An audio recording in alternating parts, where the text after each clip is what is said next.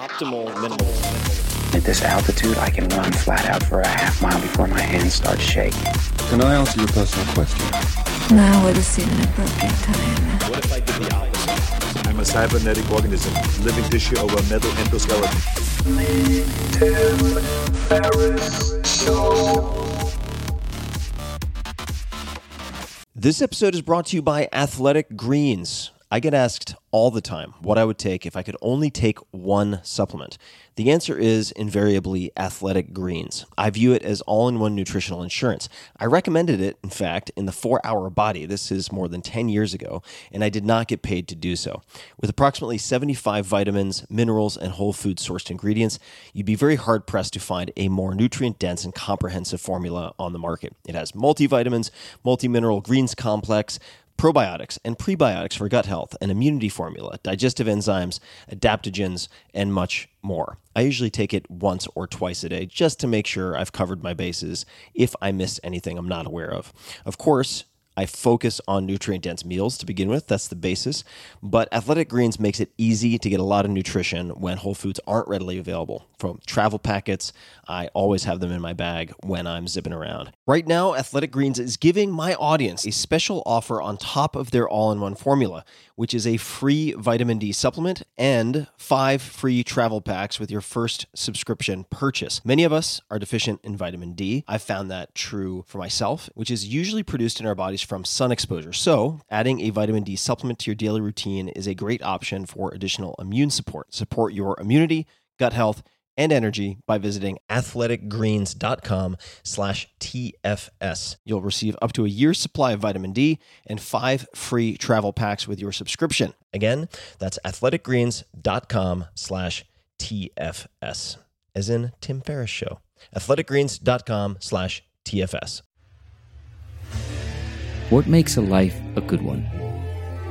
Is it the adventure you have? Or the friends you find along the way? Maybe it's pursuing your passion while striving to protect, defend, and save what you believe in every single day. So what makes a life a good one? In the Coast Guard, we think it's all of the above and more. But you'll have to find out for yourself. Visit gocoastguard.com to learn more.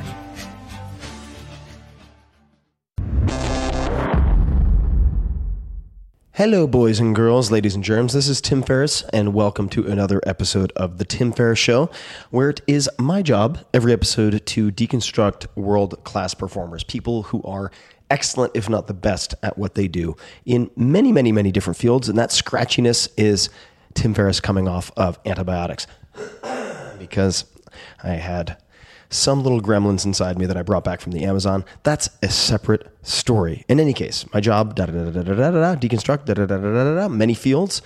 And this particular episode, we have a wonderful guest, Jack Kornfield. Alice Walker calls Jack, quote, one of the greatest spiritual teachers of our time, end quote.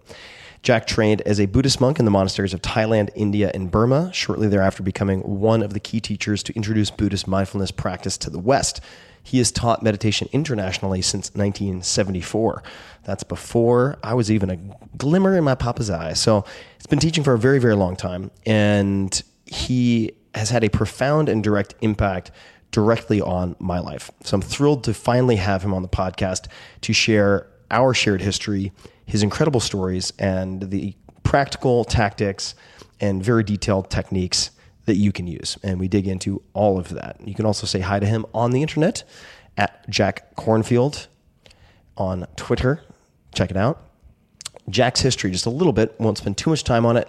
Jack co-founded the Insight Meditation Society in Barre, Massachusetts with fellow meditation teachers Sharon Salzberg, who's also been on this podcast, and Joseph Goldstein, and later the Spirit Rock Center in Woodacre, California, which is where I did my first silent retreat, and we talk about that. He holds a PhD in clinical psychology, which is important to me and comes into this conversation because he has a very, very diverse toolkit for dealing with many different types of personal challenges, issues, questions, and so on, and is a father, husband, and activist. His books have been translated into 20 languages and sold more than 1 million copies. He is prolific. His books include, and I polled some of you for your favorites, A Wise Heart, that's number 1, A Lamp in the Darkness, A Path with Heart, After the Ecstasy, the Laundry, one of my favorite book titles of all time, and his most recent book, No Time Like the Present, subtitle, Finding Freedom, Love, and Joy Right Where You Are. He is quite possibly the most purely compassionate human being I've ever interacted with, and compassion isn't a word that I use very much, but Jack is unique, and I'm thrilled to give you a window into his story and his teachings. Without further ado, please enjoy this wide-ranging conversation with Jack Kornfield. Jack, welcome to the show. Oh, thank you, Tim. Pleasure to reconnect.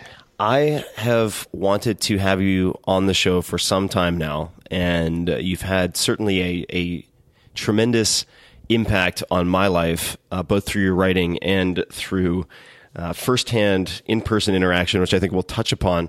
But first, I wanted to ask you a complete non sequitur from that, which is something that our mutual friend Adam Ghazali suggested I ask you about. And Adam, for people who don't know him, is an incredible PhD, MD, neuroscientist based at UCSF. And he suggested that I ask you about hang gliding. And I have no idea why he suggested that, but I'm going to start there, and if it doesn't go anywhere, we can change direction. But I figured we would just start with that, and then we're going to rewind the clock. But why did he suggest I ask you about hang gliding? Well, it started many years ago when I crossed country with a friend who had a hang glider, and we would stop periodically and go off different hills. And it was fantastic. And then I wanted to do paragliding and started to learn it now because everything is developed. And paragliding is a lot more official. You need a license, which I don't have. But one of my favorite things is to tandem paraglide and go off the top of places like Grindelwald in Switzerland, where you can take the ski lift up to 9,000 feet. And then jump off and float silently like you're a bird among the clouds. The birds actually do come by sometimes and check out, what's this big bird flying up here? You can catch thermals and go way up above the glaciers. And it's one of the most thrilling and delicious experiences that I know. That's incredible. So you first experienced that at what age? And probably in my late 20s, and did some, and then sort of put it aside. And then I was traveling and teaching in Europe, and I saw a sign for paragliding, and I said, oh gosh, I really want to do it. And started, and now each time I go where there's high mountains and paragliding, that's one of my things that I love doing. There's something about, most people have these dreams once in a while, if you're lucky, a dream of flying. Or maybe in your meditation you have this sense of not being limited to your body. And this is the closest thing that I know, because it's absolutely silent and you're floating there. It's quite fantastic. And this is something you still do? Mm-hmm. And hope to do it next summer when I'm back in the Alps. And how old are you now? 72. 72. Good man.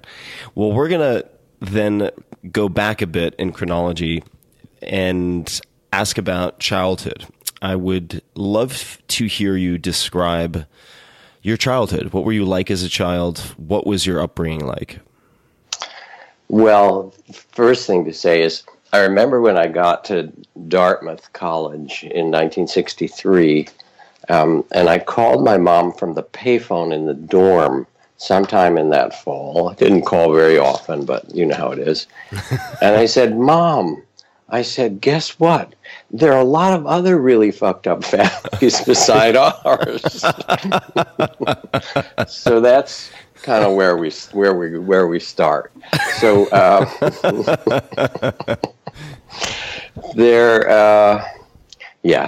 I had three brothers.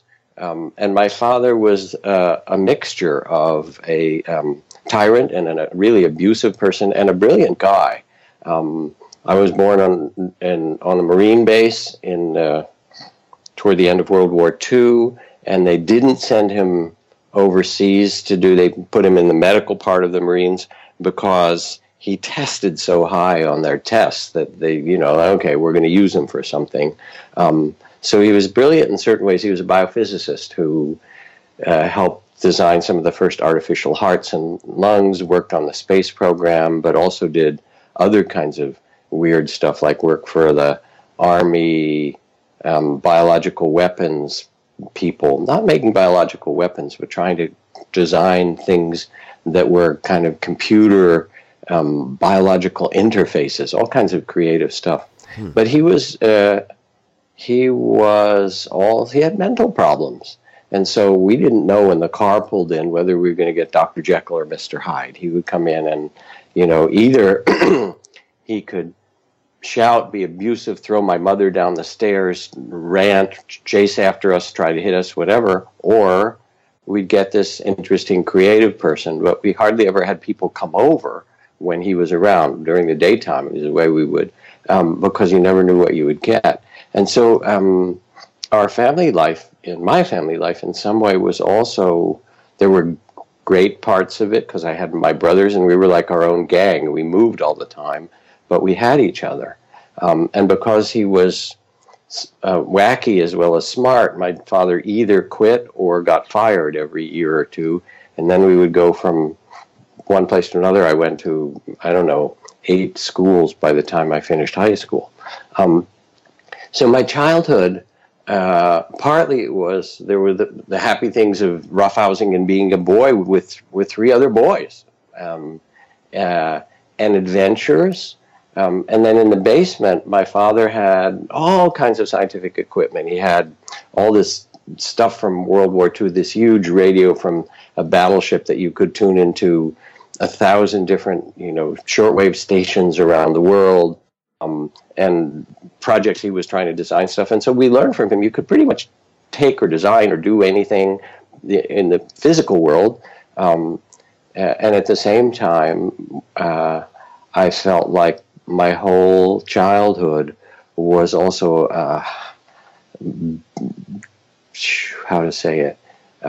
colored with the fear of his violence and his unpredictability. And I became kind of a peacemaker in the family. We all sort of had our roles, and now I do it as a profession, right? Trying to kind of make it a little smoother between my parents so that they didn't kill each other.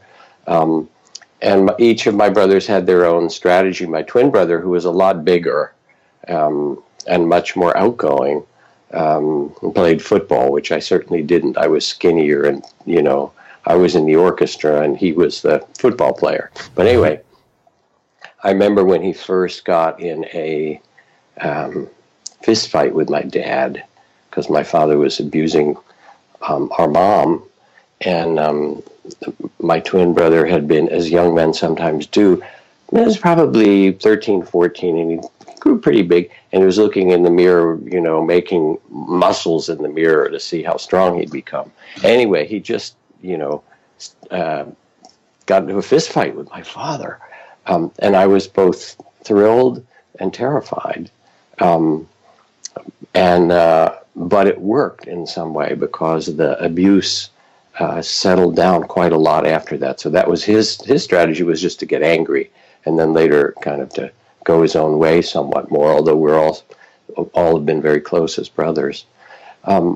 So there was that. At the same time, there was a lot of intellectual interest. So we read and learned about all kinds of things. Both my parents were really interested in the world around us. And so it was sort of this mixed thing of the gift of being together with my brothers and a mom who was basically pretty nurturing, although she kept trying to leave him and never got it together. I think it was too scary in the 50s to have 4 boys, no job. And so we were in the middle of this, and the kind of healing that it took a long time to do the inner healing work from the pain of my family. And I remember when I became a Buddhist monk, and I was sitting these first years with my teacher, Ajahn Chah, in the forest monasteries of Thailand, on the border of Thailand and Laos.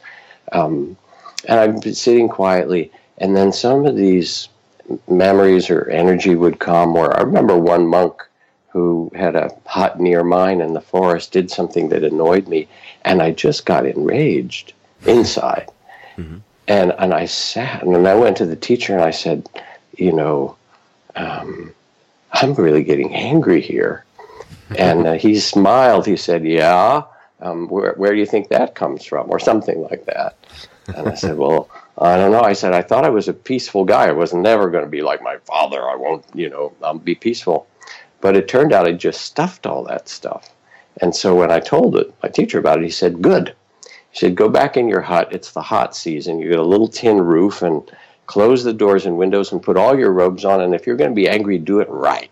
Sit in the middle of that, and sit in the middle of the fire. And don't be so afraid of it, because if you're afraid of it, you're just going to keep stuffing it. And on the other hand, or if you're afraid of it, it'll just explode. There's another way to be with it. And so that was the beginning of some healing, just to realize that I could actually tolerate the suffering and the energy that was still carried from trauma in my body and heart. So we're going to absolutely come back to Ajahn Chah, because I have many questions on that chapter in your life. But just so that I can create the proper visual in my own head. So you sat there in your hut in the sweltering heat with all of your robes on. Were you angry in silence? Were you yelling? I was pretty much angry in silence, and that's an interesting question. Yeah, in the monastery, the culture was not much that you would yell. You could go somewhere out in the forest and yell, but it wasn't decorous or something. People go, what the hell's wrong with that monk? So mostly I was sitting in silence, and then scenes would come, and I would realize, wow, I thought I was peaceful. I carry in every cell of my body, I also carry both the pain and anger of my childhood and my father, and just the anger that comes with being a human being and human incarnation. And I was never going to have that, but of course, there it was. And it lasted, I had days and actually much longer, weeks or months of waves of this coming. And learning how to, be present for it and not get overwhelmed by it.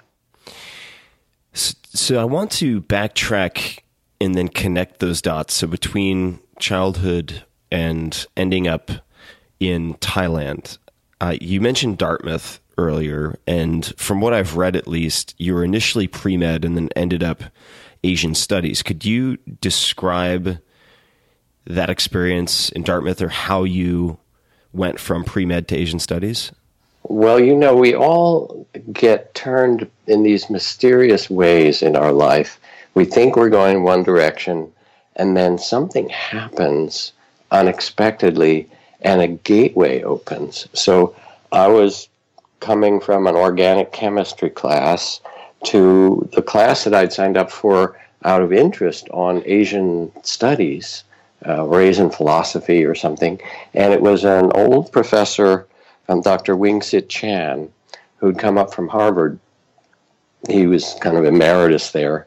And he even sat cross-legged sometimes, in the front of the room, and would talk about Lao Tzu and Taoism, and they talk about Buddhist teachings and how the Buddha taught suffering and its causes and its end. And that really, all of a sudden I sat up. I said, there's an end to suffering? There's a way to do... And he said, there's all these teachings and practices where you can transform your heart and mind. And I became thrilled about it and realized that whatever impulse I had to go to medical school, probably part of it came from wanting to heal myself. And so I started to take more and more courses, and then it was the 60s, and I became a card-carrying hippie, card-carrying, LSD-taking hippie, as a matter of fact. And at the end of, when I was getting ready to graduate, there was still the draft, and I thought, well, I definitely don't want to go over and kill people in a war that I'd been protesting against. So I decided to go into the Peace Corps instead and ask them to send me to a Buddhist country where maybe I could find one of those old Zen masters that you read about, and got assigned to Thailand. And when I got there, people, you could kind of request where you went. And I said, send me the most remote place you can. I wanted adventure, but I also wanted to kind of, reading all those old Zen stories, I wanted to see if that still existed. So, and there were little detours like being in Haight-Ashbury in the Summer of Love and things like that definitely, it changed my life also in a very deep way. Because at least for a time, there was a window when people were just giving things away. There was such a sense that the world could be transformed. Some of it, as we know, very, very naive. But on the other hand, it also felt like a greater sense of brotherhood and sisterhood than I had ever known, except with my own brothers, who I love a lot, and we've done a lot of things together. And I started to feel like there are other ways for me and for the world to be and live, and that was also very wonderful. You mentioned a three-letter acronym that we're probably not going to spend too much time on, but you and I have had quite a number of conversations where I've wanted to ask you about some of your experiences with psychedelics, including LSD, but we've never really gotten into it. So I figure, why not do it in front of a few million people? The LSD at that point, your experiences with that, did that inform your decisions at all to then go into the Peace Corps and end up in a remote area? It did, and I've written a little bit about it in a couple of different of my books, chapters in the books I've written, because the most Buddhist teachers and Hindu teachers of my generation also started with psychedelics. Myself and almost all my colleagues, in the spiritual industry that I'm in, that was a beginning. And for me, it showed an incredible possibility that all is created out of consciousness, and the possibilities of inner freedom. And basically, I was able, at the best of it, to see my body and my personality and my history and realize that that's not who I am. To become much more the conscious witness of it all, to see, yes, birth and death, and to go through those kind of death rebirth experiences that can happen at times in a deep session with LSD, or death of ego or sense of self, or removing, and realizing, wow, there's a freedom and a life force that's what we're made of. And that profoundly influenced my interest in spirituality and also interest in what the world can be. Now, just a few days ago, I was on Maui with my beloved wife, Trudy, and we were spending time with Ram Dass, who, for listeners that don't know, was the author of this bestseller in the 60s called Be Here Now, and now he's in 86 and in a wheelchair. But Ram Dass, who had been at Harvard University and was one of the early explorers of LSD before he went to India and became a spiritual teacher, in the living room while we were there 2 days ago, Roland Fisher, who is one of the senior professors and psychopharmacologists at Johns Hopkins University Medical School. Oh, Roland Griffiths. Roland Griffiths, rather. Mm-hmm. And Roland Griffiths. And Roland laid out all the research that's happening now on psilocybin that he's been doing, and its success for people, terminal cancer patients, all losing a great deal of the fears that they had, working with people with severe depression. And it was a beautiful session because you could hear how these sacred substances and these mind-altering substances, when they're used in the right context, can really transform human beings. And NYU, Johns Hopkins, there's a whole series of studies that are happening now that are finally bringing it back into the mainstream. So I'd love to underscore just a few things that you mentioned. Number one, Ram Dass, for those people who want to do additional reading, formerly known as Richard Alpert, if I'm getting that right. Yeah. Also has a fascinating story coming full circle with psychedelic research, beginning, I guess, at Harvard in some respects. So it makes sense to me why Roland's research would be so meaningful to him. And a number of other just quick comments for people. Number one is if you're interested in looking into these psilocybin, which is considered the psychoactive ingredient in magic mushrooms at Johns Hopkins and elsewhere. I've actually been involved with crowdfunding and funding myself some of the research related to treatment-resistant depression at Johns Hopkins with Roland Griffiths as the senior investigator. And I'll be posting some updates to that. But fascinating work looking at everything from, and this is also, as you mentioned, NYU and at other very well-regarded universities, alcohol addiction, nicotine/tobacco addiction, as you mentioned, end-of-life anxiety in cancer patients.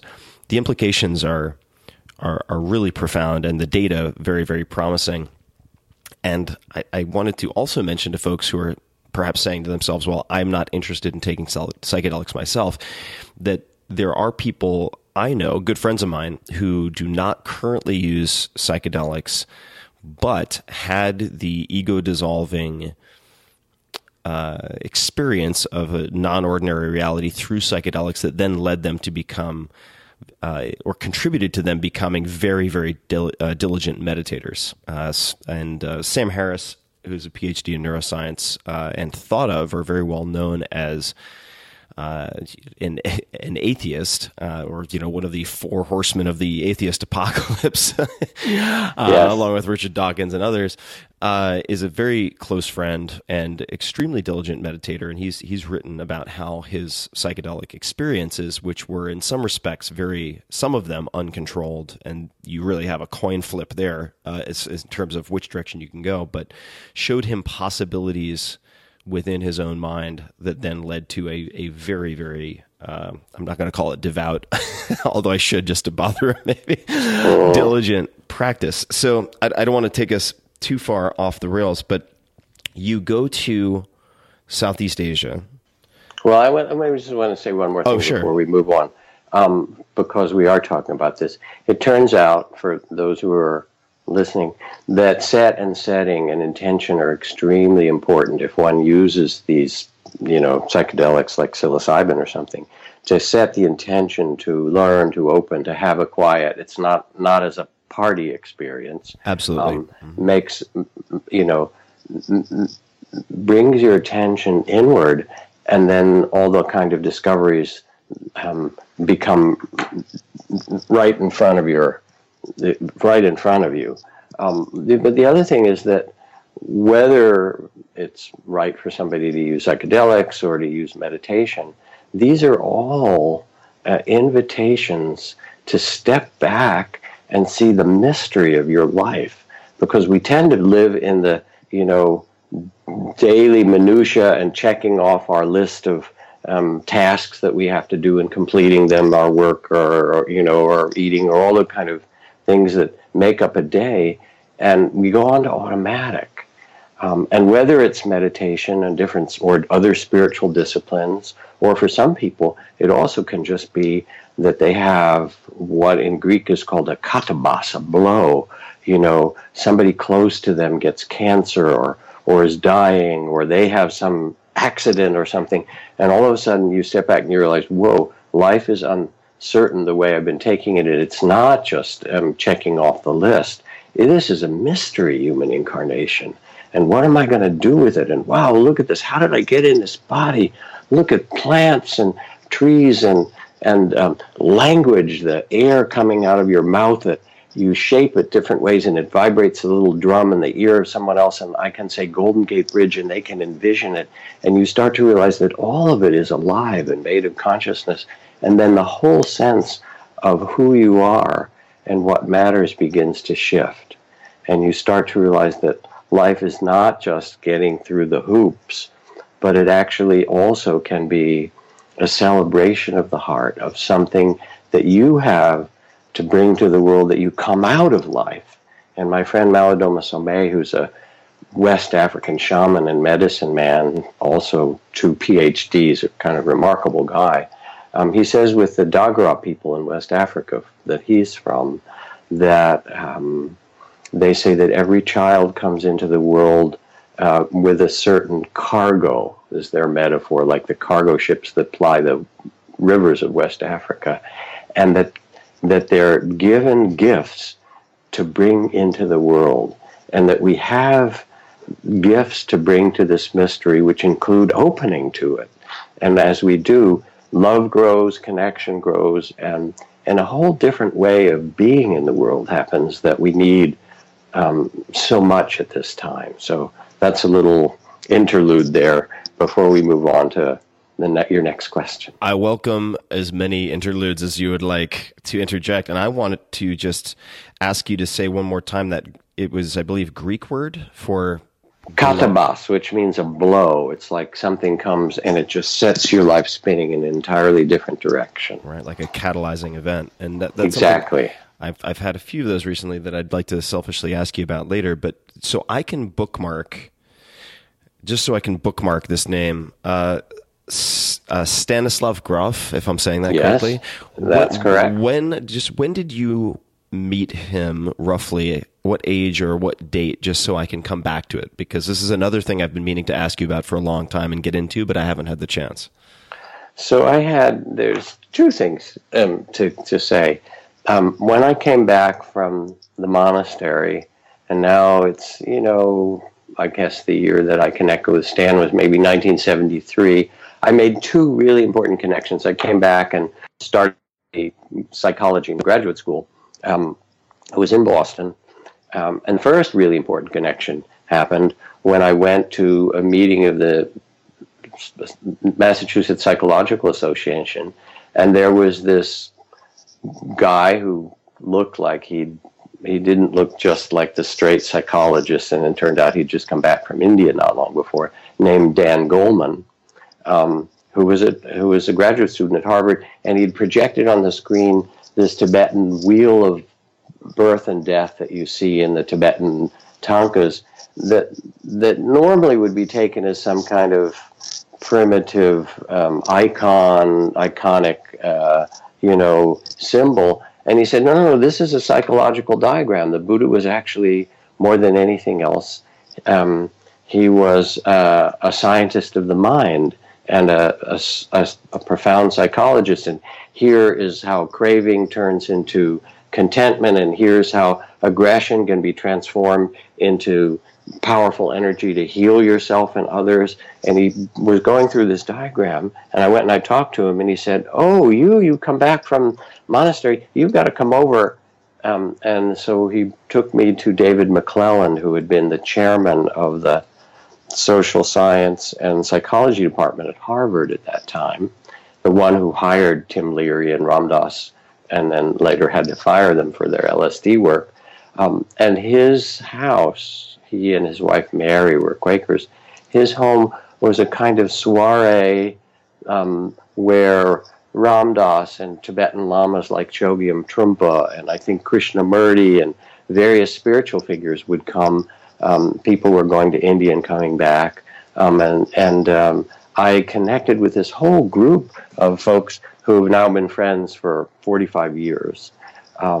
Richie Davidson was another that I met there, who's now one of the preeminent neuroscientists in the world on studying contemplative neuroscience and affective emotional neuroscience. There was a whole collective of people. Dan Goleman, who wrote Emotional Intelligence, that sold 10 million copies, and many others. And then I got a job working for an Esalen-like growth center in Boston at that time, because I was excited in all the new Gestalt, bioenergetics, what are the things that are transformative here? And they asked me to help set up programs, and I thought, well, who do I want to meet? So I set up a program with John Lilly, and I set up a program with Stan Grof, who was still at Johns Hopkins and married at that time, just married to Joan Grof. And we became friends. And so Stan and I have now worked together for 45 years. I went out to join him at Esalen for many, many years, spending many months together, helping during his development of the holotropic breath work. That's this powerful breath transformation. And he has been a partner and a heart friend for exploration. And we've traveled and we've taught in Russia and in places in Europe and various places around the world. So this is definitely a path that we're going to come down and dig further into, but I'm going to steer us to Ajahn Chah, because I want to know, how do you land with the Peace Corps in a remote, well, what most people would consider a remote corner of the world, and end up finding a living master? How does that actually happen? I don't know, but I assume you didn't speak Thai at the time. I did, actually. You did? Because the Peace Corps, all right, and then I had to learn Lao. I did because the Peace Corps at that time, it was very early in the Peace Corps, had really good language training. They borrowed it from the Monterey Language Institute. So, initially I didn't speak that well, but because I'd also studied Chinese at Dartmouth, it came more easily. And I was there working in these, in the rural health department on tropical medicine teams, mostly malaria, but also typhoid, and teams going out to different villages and drawing blood and giving out medicine and things like that. And then somebody said, there's a Western monk in this province we heard about. Do you want to meet him? I said, of course I do. So I went to this little mountain and walked up 2,000 steps to the old Cambodian temple ruins at the top. And there was this very interesting guy who had just finished a couple of years before the first Peace Corps, I think, in Borneo, and then got interested in Buddhism and come and ordained as a monk. And I talked with him. He's named Ajahn Sumedho is his monk's name, because he's still a monk, and he became quite famous in Thailand and then became the abbot of a temple in England. And I became friends with him. And he said, I found a really fine teacher. He said, a lot of them, they kind of take you're a Westerner and they treat you special. He said, this guy doesn't treat you any differently than anyone else. He just wants you to do the work, and learn the deepest way you can. And he's in this forest jungle. And I said, I'm going there. So having heard that, I went and I visited Ajahn Chah, and he was a little bit like the Dalai Lama. He was funny and wise and very warm-hearted, but also very strict and very demanding, but he did it in this loving way. And I thought, okay, this is the real deal. This guy looks like what I was reading about in all those Zen stories. So I read that he said to you, and I'd love for you to tell us when he said this to you, I hope you're not afraid to suffer. If that's true, when did he say that, and why did he say that? So I'd visited him a number of times and told him I was going to become a monk, and then I ordained in the village where I was living in the Peace Corps. People wanted me to do that. It was a beautiful ritual. And then after some days, made my way down to his temple. And he said, that was his opening gambit. I'm walking into the gates, and I see him, I bow, I say, I'm here. And he looks at me, kind of leans back a little skeptical. He said, all right, I hope you're not afraid to suffer. Welcome. And it was like, you didn't come here just to kind of do some interesting, cool anthropological experiment or something like that. If you're going to do it, we're going to put you through the training. Mm-hmm. And he did. But he, there was like this little smile as he said it, like, okay, are you up for it? All right, dude, come on in. And what did the training consist of? What were some of the first things that you had to do, and then what was this suffering that he alluded to? What were some examples? Well, maybe some examples. Okay. So, of course, the first training was just how to walk around and not have my robe, fall on the ground and embarrass me and everyone else. So they all loved it. Oh, yeah, right, look at the Westerner. He can't even chew gum and wear his robes right or whatever. So part of it was just the unfamiliarity of it culturally and otherwise. Right. There were the two kinds of suffering. The big suffering, of course, was being alone with my own mind. I mean, there you go, having to do hours of meditation when I didn't know what the hell I was doing. And then, as I talked about with anger or fear or confusion or, all those kind of states, learning to deal in a very conscious and mindful way, and then more importantly, in a compassionate way, in a kind and loving way, with all the energies that make up my humanity and our humanity. And that means when you sit and you get quiet, anything unfinished in your heart will also come up, all the unfinished business. So, relationships that I'd had that ended badly in college or certainly stuff from my childhood and family, dreams that I carried, things fulfilled and not, all that comes up. It's, my friend Annie Lamott, humorist and writer, says, my mind is like a bad neighborhood. I try not to go there alone. And there's some way in which, in community, sitting together with others in meditation and then sitting in my hut, it was really facing myself and my full humanity. That was probably the most difficult thing, because then you get insanely bored or insanely restless, and then how do you deal with all those energies? Normally, when we're restless or bored, what do? We open the refrigerator or go online or something, because we can't be with our own loneliness or our own fear. So that was the inner, and then there's the outer ones. What are the outer ones? Yeah, the outer ones were things like getting up. The bell would ring at 3:30 in the morning, and I'm not an early riser by nature. I go, oh God, here we go. And we walked through. It was actually very beautiful. Then we'd walk through the forest at night, either by moonlight or sometimes you'd have a tiny little flashlight. And in one of the forest monasteries where there were a lot of cobras, we'd have a little stick and you'd tap the path so that the snakes would know feel you coming and move out of the way. You wouldn't step on them. And then we would sit silently for a couple of hours and then do an hour of chanting on a hard stone floor, mind you, where everybody else seemed comfortable and my body was killing me. And then at least once a week we would sit up all night with the teacher. And he would sit there comfortably meditating, maybe talking with another colleague that would come, and we'd just be sitting and meditating. And he would kind of peek over at us like, how are you doing? I go, God, it's been 4 hours. When is he going to let us go back to sleep? And he didn't, so sitting up all night. It got very cold in the cold season, and it got insanely hot in the hot season.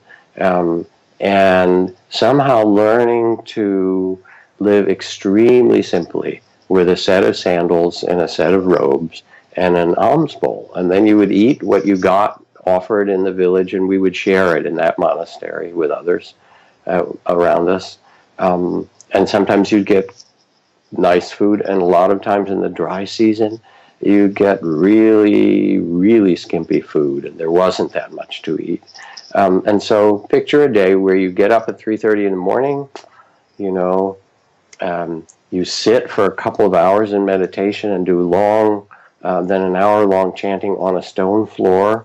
Then it's getting dawn and you walk barefoot, 3 miles, 5 miles, 10 miles with an alms bowl and a handful of other monks, and get your food and come back, whatever you've been offered, and that's the food for the day.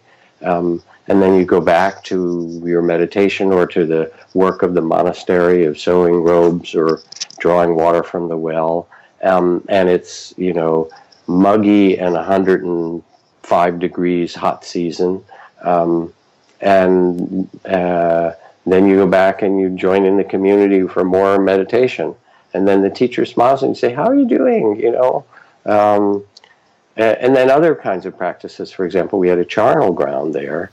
And so I'm sorry, what ground? A charnel ground, which is where a cremation ground, where people bodies would be burned. And so on occasion would go to a cremation and then sit up all night and contemplate death. And, you know, look at the body and then watch as it burned, and then do these meditations where you would reflect on, well, this is going to happen to the body that you're inhabiting as well. Who do you think you are? Do you think you're this physical body made of, you know, hamburgers or, you know, lettuce or whatever you happen to eat? Are you hamburgers and lettuce, you know, or are you your feelings, or are you your thoughts? Who are you really born into this body? Like koans. So anyway. And the alms bowl, so did you eat whatever you gathered in one meal? Was it spread throughout the day? One meal. You eat one meal a day, which makes you makes your life easy. And at that monastery, things were shared. There was other monasteries I stayed in where you would just eat what was put in your own bowl. And you didn't have to eat everything that was given to you. There were some things that were, you know, in the dry, poor season, there would be curries that were too hot for me to eat because they used the chilies to kind of preserve the food. Preserve the food. But, you know, when it was a really poor village or something, you know, they would have to make curries out of field mice or field rats or bats, or, you know, I remember eating, there was a curry that was made out of basically the grasshoppers that had swept through, and there was this whole big, you know, insect wave of insects that were kind of eating the crops, and they collected them all and made a curry out of it. So, you know, okay, this is what you get for your food today, dude. I think I might take the grasshoppers over the bats. But when it's really highly spiced, you can't tell what it's mystery. That's true. Know, we all had mystery meat in middle school anyway. This was like mystery meat on steroids. Exotic mystery meat.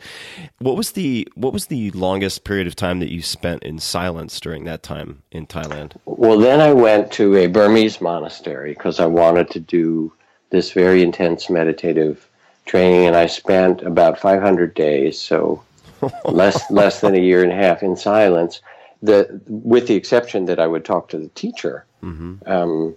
Every couple of days I'd have a little 10-minute conversation about what was happening in my meditation, and the rest I was just sitting and walking 18 hours a day when I could, or so, sleeping a little bit. And I remember at one point, it was relatively early on, I'd been sitting and walking and pushing it as young men do. You know, I'm going to get enlightened and all of that, and not moving, sitting with a lot of pain, which is also part of what happened at the forest monastery, sitting on a stone floor for hours without moving. You really had to learn how to deal with your own physical pain. And I was exhausted from sitting and walking in my little hut that I had for that long retreat. And after a couple months, I thought, I'm really tired. I got to lie down. But then I thought, well, but I'm not going to nap for very long because I'm on my way to enlightenment, whatever. I'm going to do this right. So I said, all right, I'll lie down on the wooden floor rather than on the little mat that I had. And that way I won't sleep so long. And I'm lying there, and then I wake up, and I get up, and I walk very slowly, doing this mindful, slow walking to the end of the hut, and look out the window toward where some of the other monks and the teachers lived, some way down through the trees. And then I turn around, and I start walking the other direction in this meditation hut that I had, that you could walk probably, it was maybe 15, 18 feet long. It was long and narrow. And I see this body lying on the floor. And all of a sudden I go, oh, that's me. And then I realized that I'm having an out-of-the-body experience. And what had happened is that I was so intent. I'm not going to sleep long. I'll get up very soon. That intention was really strong, but my body didn't want to get up. So I got up, but it wasn't in my body. And I walked very slowly, and I peered down at my body, and I turned around and walked the other way, walked back. And then the second time I walked back, I got closer, and then I fell into my body, and I woke up, and I said, oh, wow, that's interesting. But what I saw out the window wasn't just like a dream, because I was watching, my teacher and talking to these other monks, and then I got up again, and that's exactly what was happening. And that was the first of a series of all kinds of very interesting experiences that happen. And what would other examples of those types of unusual experiences be? And was it your time in Burma that found you experiencing these for the first time? Well, first of all, the first experiences, even though I had experimented with meditation back in college and so forth, were experiences, again, that came through psychedelics. And so I was familiar with all kinds of weird and powerful and mysterious or mystical kind of experiences. But there's something about learning how to navigate it without taking a substance, and learning that your own consciousness is the field that you can learn to navigate. First, all the personality and emotions and history and so forth, but then you start to realize that you're bigger than that who you are is not just your thoughts and feelings in your mind. And so whether it's out-of-body experience or the experience of vastness, of becoming the sky within which everything arises and passes, or the experience of profound silence or of the void where you enter a stillness before experience even arises, or the experience of luminosity where my body would dissolve into light. There are times sitting as you get concentrated in samadhi or concentration builds, that your whole body and mind open up, and first you get the elements. Your body can feel heavy like a stone, the earth element, or it can feel so light that you have to open your eyes and make sure you're not floating, because it feels like you're floating in the air. Or it can be filled with fire and you feel like you're in the middle of a raging fire, or it can get icy cold, or all kinds of vibrations and kundalini energies and chakras start to open. And sometimes it's pleasant, sometimes it's not. As deep energies start to move through your body, they also kind of push open the places that are held closed, so that when your heart starts to open in deep meditation, sometimes it feels like you're having a heart attack. That's physically painful, because all the things that you've held around your heart to protect yourself start to loosen. Or when the energy hits your throat and it starts to open, weird sounds come out, and then you get to visions that come in the brow chakra, and you start to see all kinds of colors and visions and hear things. And all possibilities of the play of consciousness can start to open after both period of silence, but also of really deeply training attention and concentration. So these experiences, just to put them in, or at least part of what you said in context for people listening, there are a number of things you mentioned, but one in particular, that opening in the chest that I experienced in the 10-day retreat done at Spirit Rock, which you were one of the instructors, or the lead instructor, and it was an incredibly powerful experience. And listening to your description of some of the feelings, it makes me want to go to the jungle and spend time doing this type of training. However, the 10-day retreat, as you know from firsthand observation and interacting with me, was incredibly difficult for me and terrifying at a number of points, where I felt like I had crossed a boundary into maybe even madness, where I was fearful I wouldn't be able to return from.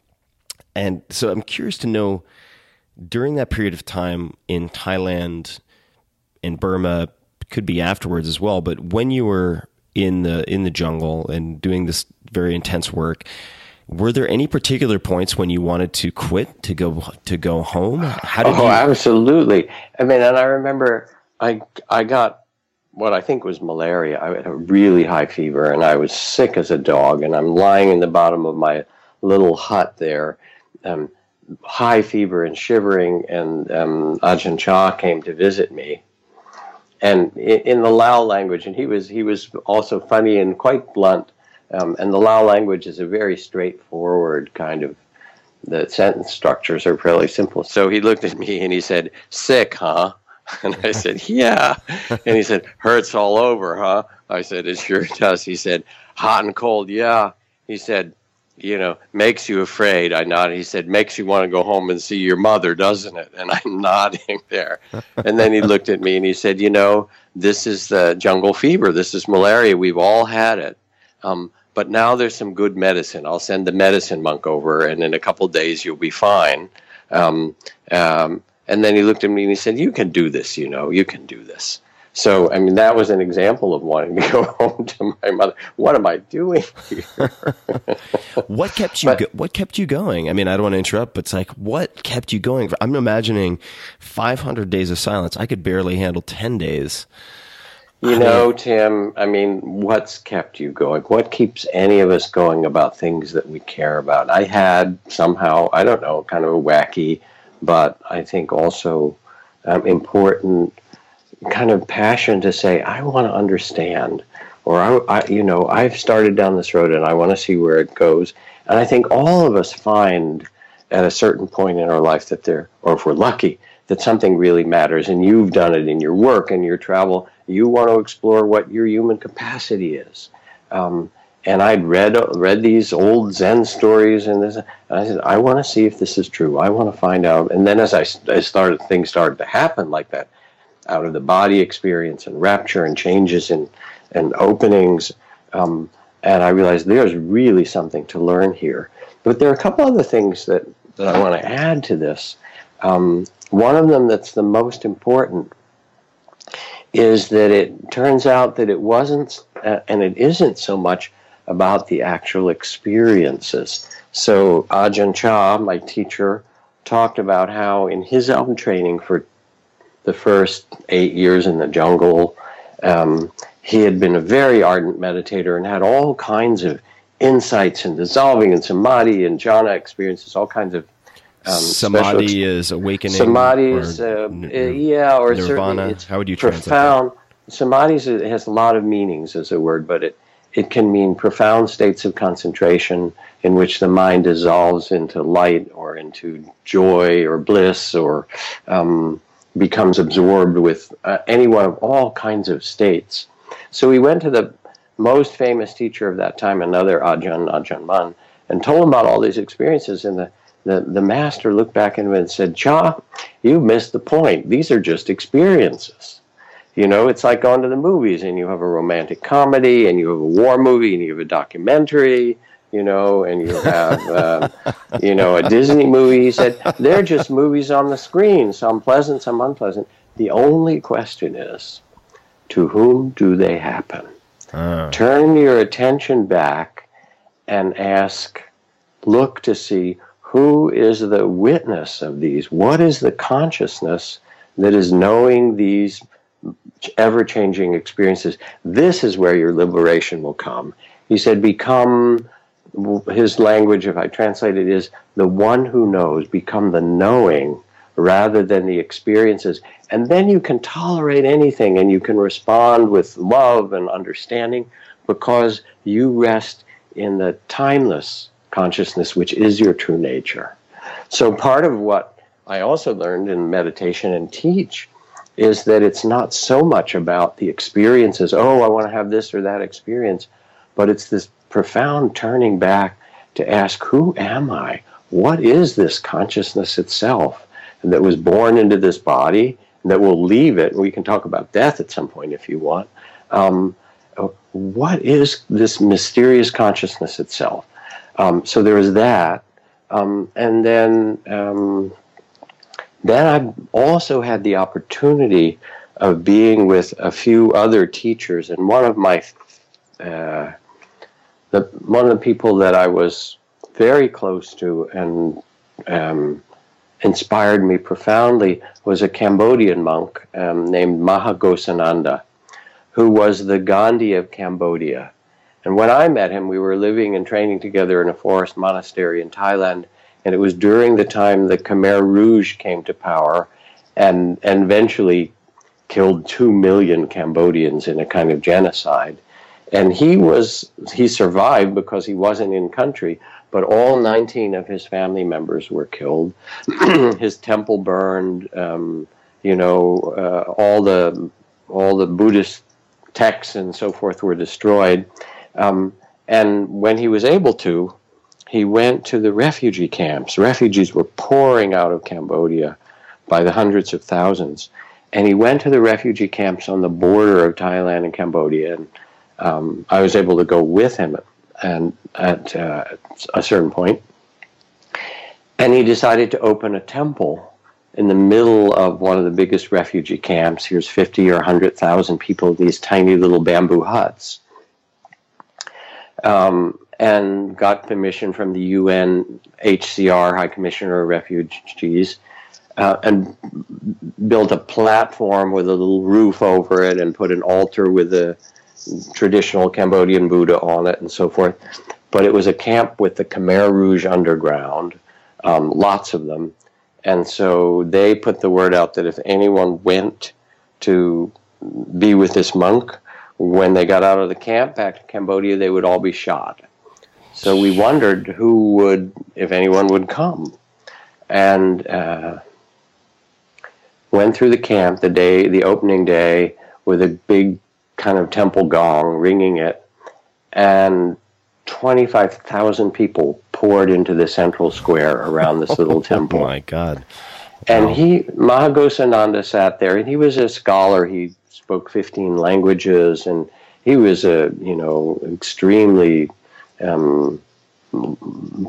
kind-hearted human being who had suffered enormously and had transformed it into the kind of compassion that we think of with the Dalai Lama or something like that. In fact, they became friends, and Gosananda became the head of all of Cambodian Buddhism. But there he was, at this point, sitting, looking out at 25,000 people who had suffered immense traumas. And you could see there was a grandmother and the only 2 surviving grandchildren that she had, or an uncle and 1 niece, and their faces were the faces of trauma and of survivors. And I thought, all right, what is he going to say to them? And he sat very quietly for a long time, just in their presence. And then he put his hands together in this kind of modest way and began to chant in the microphone. He had a sound system in Cambodian and in Sanskrit or Pali, the Buddhist language. One of the first verses from the Buddhist texts that goes, "Hatred never ceases by hatred, but by love alone is healed. This is the ancient and eternal law." And he chanted it over and over in Cambodian and in Sanskrit Pali. And pretty soon the chant was picked up, and in a little while 25,000 people were chanting this verse with him. And I looked out, and they were weeping, many of them because they hadn't heard their sacred chants for years, but also because he was offering them a truth that was even bigger than their sorrows, that hatred never ends by hatred, but by love alone is healed. This is the ancient and eternal law. And they were sitting in the middle of the healing energy of the Dharma, of the teachings of the heart that can liberate us. Later on, Gosananda, who was nominated for the Nobel Peace Prize a number of times, spent 15 years walking through the killing fields and the mined areas and so forth, leading people on foot back to their village. And he said to the refugees, you can't go back in a bus or the back of a truck or something like that. You have to reclaim your land with love. And so he would lead 1,000 people, and he'd be in the front with a bell and a gong and a few other monks. And the whole way back, they would be chanting the chants of loving kindness, so that by the time they got to their village or whatever had been destroyed, there was this sense that they were reclaiming not just the land, but they were reclaiming their own hearts. That's a beautiful, really beautiful story, and it prompts me to ask a question that I struggle with answering myself, and it's also a question many of my friends have asked themselves, and I'll take a stab at it. How do you decide when to do deep inner work and take an extended period to do that versus being in the world and trying to impact others and the world? And to just provide a little bit of background on that, I have friends who are building businesses or building careers of some type or families, and I, at this point, do not have wife, kids, or company to build, at least with a large organization. And I've come back from various experiments, sojourns, experiences over weeks or months, and shared these with them. And they've expressed this longing, this deep yearning to do something similar. And then they ask this question, like, how do I best decide if and when to do the deep extended work versus being in the world? And I know it might be a false dichotomy. You might not have to choose, but I'll talk a little bit more just to fill the space. But I had this experience personally not long ago when I was in South America and had someone telling me in Spanish, which was not their native language, this is an indigenous tribe, but this Apo, this mayor effectively, who worked a lot with different plant medicines, and he said that he recommended one 15-month diet, very, very strict 15-month period with many different restrictions, no sex, no alcohol, no pork, etc., and to develop certain capacities and to practice, in effect, at certain types of meditative practices. So I struggle with this myself as well. How do you suggest someone think through? So did you give up sex and pork? I've done it for short periods of time. Not a year and a half. I've done it for weeks at a time, but not for 15 months. But what appealed to me about that, definitely not the lack of sex and pork. I like both of those things. It was, he said, that's something you only have to do once in your life, and it opens doors and creates opportunities that are difficult, if not impossible, to achieve otherwise. So, of course, that's very tantalizing. But 15 months is a really, really long time to opt out of everything else. And I'm not saying it has to be 15 months. For some people, as you know, setting aside even 10 days to do a silent retreat is hard. And I know there are things that they can do on an ongoing basis, like morning meditation and so on. But for those who are really drawn to this extended, deeper work, how do you think about, and that's why Gosananda brought it up for me, because he'd spent so much time outside of his country and then went back and was really on the ground doing work with locals. How do you think about that, or suggest someone think about it? First, my answer is yes. Because all of the things that you say are true, that yes, most cultures encourage at some point human beings, most wise cultures, human beings, to step out of their ordinary roles and their ordinary routine, whether you go to the mountains or the ocean, or a temple, or change how you're living, so that you can open up to the mystery. And so that you also can open up to love, because what I saw with my teachers, and Gosananda was one, Ajahn Chah another, is that they were able to love no matter what. And it was really because they inhabited consciousness in a very different way than just the small sense of self. There was something a possibility that we could live with forgiveness and love and be really effective in the world at the same time. So they're not separate. And that's sort of what your question is. How do we live in the world and at the same time, what trainings and how do we connect with something deeper? And part of it is just intuitive, Tim. if you have newborn, or young children and so forth, it's not the time to go on a long retreat. Your kids are your practice. And in fact, you can't get a Zen master who's going to be more demanding than, an infant with colic, right? Or a teenage, certain teenage kids but with the young ones, your Zen master might say, you've got to get up early in the morning, and, once in a while you might roll over. The kid is crying and sick, you have to get up. Your family needs tending, and, if you're even vaguely a responsible and caring parent, that becomes your practice. And if you think, well, if only I could be in the great Zen temple of Kyoto or an ashram in India or down in the Amazon with Tim, taking ayahuasca or whatever this plant medicine they give, your kid can be like ayahuasca on steroids. Okay, you wanna face yourself and your own limitations and your own, you wanna look at the small sense of self and find out how to live with a freer and bigger spirit. Here, we've just hired someone to live with you and train you full time.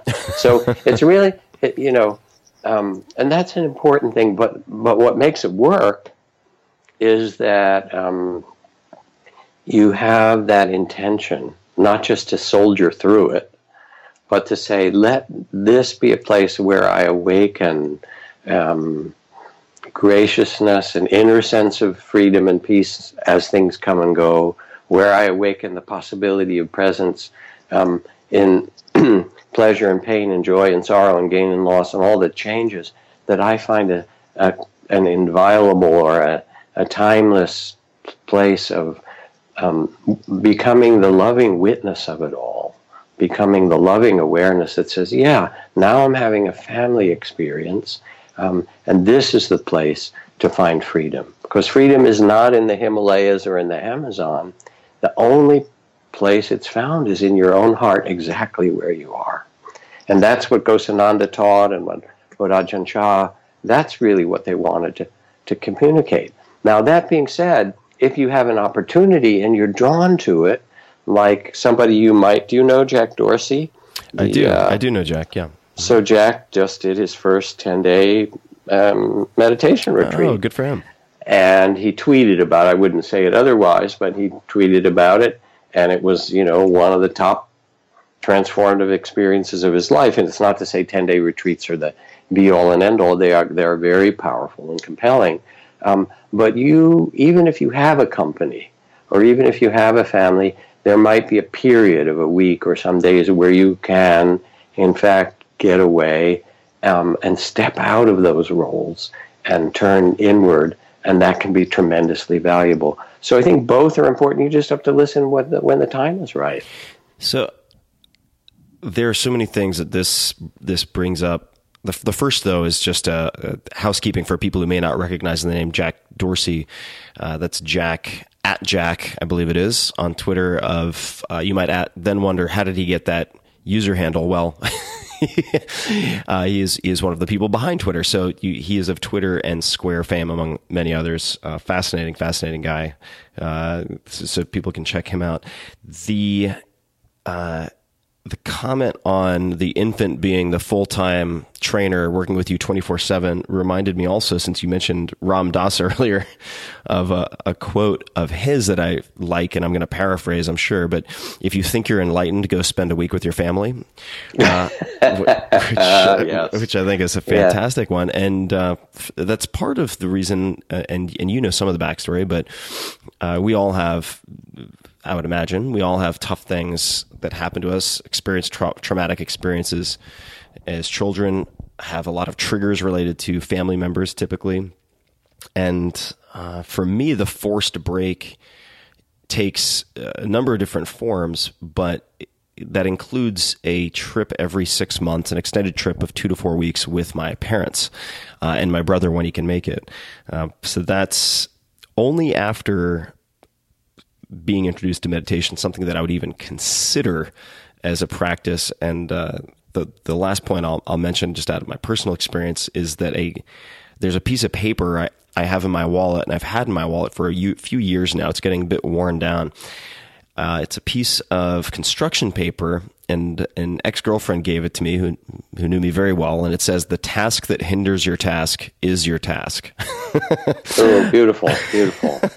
And that's a good reminder for me. I wanted to ask you two questions that are personally important, but also may apply to other people. The first is the question that I believe you mentioned, Ajahn Chah, perhaps others have indicated is the question, versus the experiences or movies of these, say, out-of-body experiences and so on. To whom do they happen, right? To whom do they happen? Is this a koan, like what is the sound of one hand clapping, where there isn't really an answer you're expected to arrive at? Is the value in contemplating the question more than any answer? Yes, both. No. Because yes, both, and no.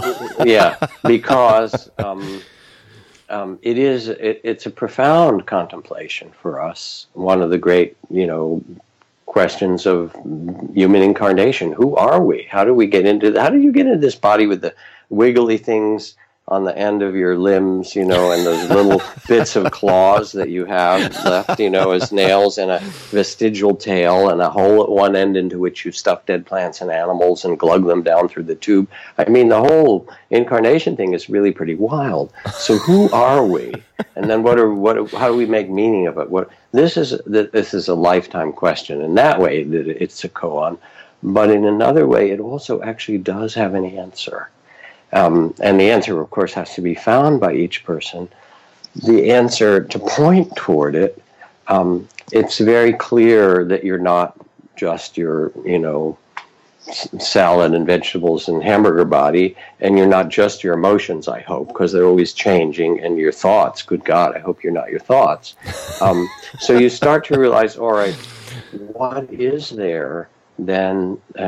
What is this self? Who am I? In neuroscience, there was a Time magazine issue on modern neuroscience where it said neuroscientists have searched throughout the brain over many decades now and come to the conclusion that they cannot find the self located anywhere in the neural mechanisms of the brain, and that it simply does not exist. But what does exist is the sense of self that's built out of a sense of identification with our thoughts and body and so forth. It's all wise and appropriate. We should be. But we also know that it's not the end of the story. And you know it from walking in the high mountains, or listening to an extraordinary piece of music, or making love, or taking some sacred medicine, or sitting at the bedside of someone when they die, that mysterious moment when spirit leaves the body, or when a child is born. We have these moments where we open to mystery and realize that who we are is not just our personal history or our body and emotions, that we become the consciousness itself, the witnessing awareness, that we are the loving awareness that was born into this body. And that becomes actually a direct knowing, a direct experience. So there is a way in which we also can come home to ourselves, and it brings a tremendous sense of freedom and well-being, as all the movies of ever-changing life happen to us. So that's why I said yes and no and both. And just a little aside, thinking about you going back to your family as a practice and twice a year as you're doing, I just want to remind you and the listeners that Buddha and Jesus both had a hard time when they went back to their families. So, don't think that, there's something wrong with you. It's just part of it. That's why they call it nuclear family, I think, something like that. Anyway. There's another, I guess it's a word more than a question that I'd love to ask you to define, and that is compassion or compassionate. When you use that word, or those words, what do you mean exactly, or what would you like it to mean for people? I would like to distinguish compassion from empathy, and I'll use a simple illustration. if you're on the playground and you see a kid being bullied and you feel, oh, that must feel terrible, that hurts, right? That's an empathy. And empathy can be useful. It also can be, you can get overwhelmed by empathy if you don't know what to do with it, but there's some way in which you start to feel resonate in you, because we are not limited to these bodies. We are actually an interconnected system of consciousness, and I'll talk about that a little bit more in a minute. But we all know, whether it's mirror neurons from neuroscience or the field of presence, as scientists like Dan Siegel talk about, extended presence, that we can feel empathy with one another when someone's sad, someone's angry, someone's hurting. Compassion is the next step. You see or recognize, you feel, and then you care. You care about it, and you want to, if you can, do something that helps. So that you see the kid being bullied, and you realize, I want to tell the teacher or the principal, or I want to just walk over there and say something or intervene to help stop it. And so compassion, it's called the quivering of the heart when it wants to move to alleviate the suffering of yourself, because you can have self-compassion, it's very important, or of those around you. And it's born into us. And the earliest studies of infants, at Yale and various places like that, show that even very, very, very small children have this resonance and this kind of care. And so it's not shut down in us. We're a species that's interconnected, and we care for one another. And this is your birthright, this natural compassion. And through practice and meditation, you can reawaken it, you can extend it, and it can become your way of living and moving in the world. As a little aside, and I'll just bookmark this one, just got back from a conference with our dear friend Adam Ghazali, our mutual friend, Richie Davidson, who's another of the most famous neuroscientists, especially in this area, and a number of some contemplatives and neuroscientists and some technologists from the Valley in BC, talking about how to build compassion into our interface with the technological world, compassion tech. Starting from the very simplest things of projects like, can you build a Fitbit for compassion, where instead of your body, where you can either note moments of care around you or in yourself, or be prompted to care for yourself, or when you say to Siri or Alexa, I'm feeling lonely, or, and so forth. What kind of response do you get from the algorithms and all of that? Because the UK, England, just appointed their first minister of loneliness for the country. And you'd think it was a joke, but it's not. It's like an old Beatles song, All the Lonely People. There are 10 million lonely people in England, they've estimated, and this minister's got... And it's, it's for isolation and loss of capacity and health and all kinds of reasons that loneliness makes things way worse. But there's some way in which compassion is that which connects us. And it's a beautiful thing, even if you walk down the street and you see someone, who's struggling and so forth. It doesn't mean you have to fix the whole world. That's not your job. That would be egotistical. But you can reach your hand out and mend the things that you can. You can tend the things that you can. And you can do it not because, you pity them, those poor people, but because they're your family. You recognize that we are common humanity. We're in this together. I'd like to build on that and preface it with a comment on the text. So you mentioned collaborating with Adam and at least discussing the potential of combining or utilizing technology to help people to develop and harness compassion. And some folks listening might be like, oh, come on, that's so pie in the sky. But I'd like to point out that you've already collaborated successfully with Adam on software like Metatrain, Meditrain, which was one of the tools Adam has used in his N of 1 or N of 2 experiments in rejuvenating his mental capacity to, I want to say, in his 20s. And Adam's one of those guys, you can't tell if he's 28 or 45. He's just a silver fox who always looks young. So I don't know how old he is, but he's not 22.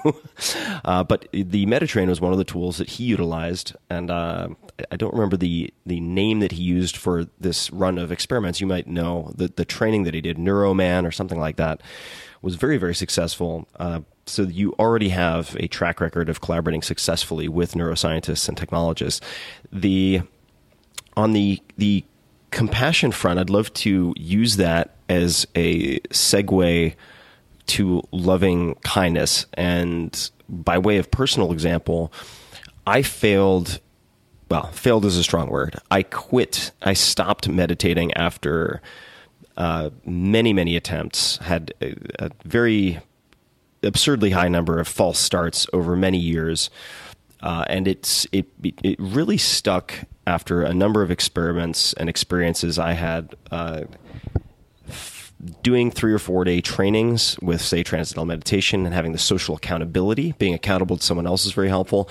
But another turning point was experimenting with loving kindness meditation. And I think in part it succeeded because it took the focus off of me, I, and allowed me to focus on others. But I'd like to read a brief paragraph from a profile of you in the New York Times. This is from 2014. And feel free to correct anything that is incorrect, but I'll give it a read first. And I quote, "In the West," Kornfield says, quote, "we encounter a lot of intense striving ambition and a lot of self-criticism, self-judgment, and self-hatred." End quote. Concerned, he initially turned to the Dalai Lama for advice, but self-hatred was such a foreign concept to the Tibetan Buddhist that he wasn't able to offer any real insight. Over time, Kornfield and his colleagues began to believe that Americans needed particular practice closely linked to the concepts of self-forgiveness and loving kindness, a training in the unconditional acceptance of imperfection. Without such a foundation, says Kornfield, meditation can easily become, and this is the part that I underlined and starred, without this foundation, says Kornfield, meditation can easily become yet another form of striving. Quote, another thing you do to make yourself better, end quote, instead of a path to true contentment. So could you please describe for folks what loving kindness meditation practice looks like and elaborate in any way that you feel might be useful or helpful for folks? Yeah. That meeting, which was some decades ago with the Dalai Lama, he didn't understand when we talked about self-hatred. He couldn't even, there's no word for it in Tibetan. Back and forth with his translator. What does this mean? Finally, he looked up and he said, but this is a mistake. Why would anyone do this? But then he asked how many of you, there was a group of us who were teachers, had experienced this, and almost everyone raised their hand. So we see that when people begin in our culture, in the West, to meditate or to turn inward, really, that it's very common to encounter a lot of self-criticism, self-judgment, or even self-hatred. And, they're all the causes from these are all kind of conditioning that we got from our childhood, our education, and so forth. But what it means is that you're sitting there saying, I'm not doing it right, I'm no good. You turn the meditation into one other thing that you don't do right because you can't control your mind. The truth is that you can't control your mind easily. That's not the point. There's a different way of approaching your mind, which gives you tremendous capacities, but it's not, I have to stop my thinking, or I don't want to have these feelings, and I hate having all these judgments. I don't want to be so judgmental. I stop all that. I hate this judging mind. What is it? It's just more judgment. So instead, as you become first able to become the loving witness, the mindful, loving awareness that says, this is the judging mind, and it's been trying to protect me. Thank you for trying to protect me. I don't need you now. Thank you. All of a sudden, there's a distance from the painful or destructive or self-critical thoughts, simply by witnessing them with loving awareness and acknowledging them. This becomes the gateway to the practice of loving kindness and self-compassion. And very often people can't do it for themselves. They feel that's too much of a stretch. Like, why would I wish myself well? It feels egotistical. And so the way that this practice begins skillfully for such folks is instead to think of someone that you really care about a lot, and to picture them, remember them, put them in your mind's eye, and feel the kind of well-wishing you would want for them. May they be protected and safe from difficulty. May they be held in loving kindness. May they be well or healthy, strong. And you wish them that may they be happy. And you do this for a time, a kind of inner well-wishing. And also maybe you feel, as you think of this person that you care about, you let yourself also tune into the measure of sorrows they have, the struggles that every human being has. And it tenderizes your heart as you think of them, because you don't want them to suffer. You feel a kind of rising of compassion and care. So may they hold themselves in compassion. May they be safe and protected and well. And you do that with one or two people that you care about for a time.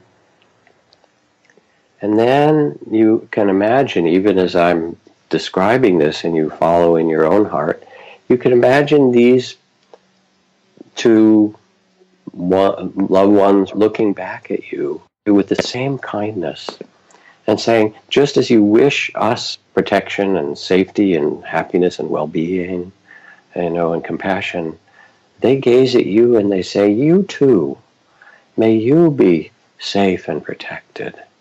And may you be filled with tender compassion for yourself and kindness.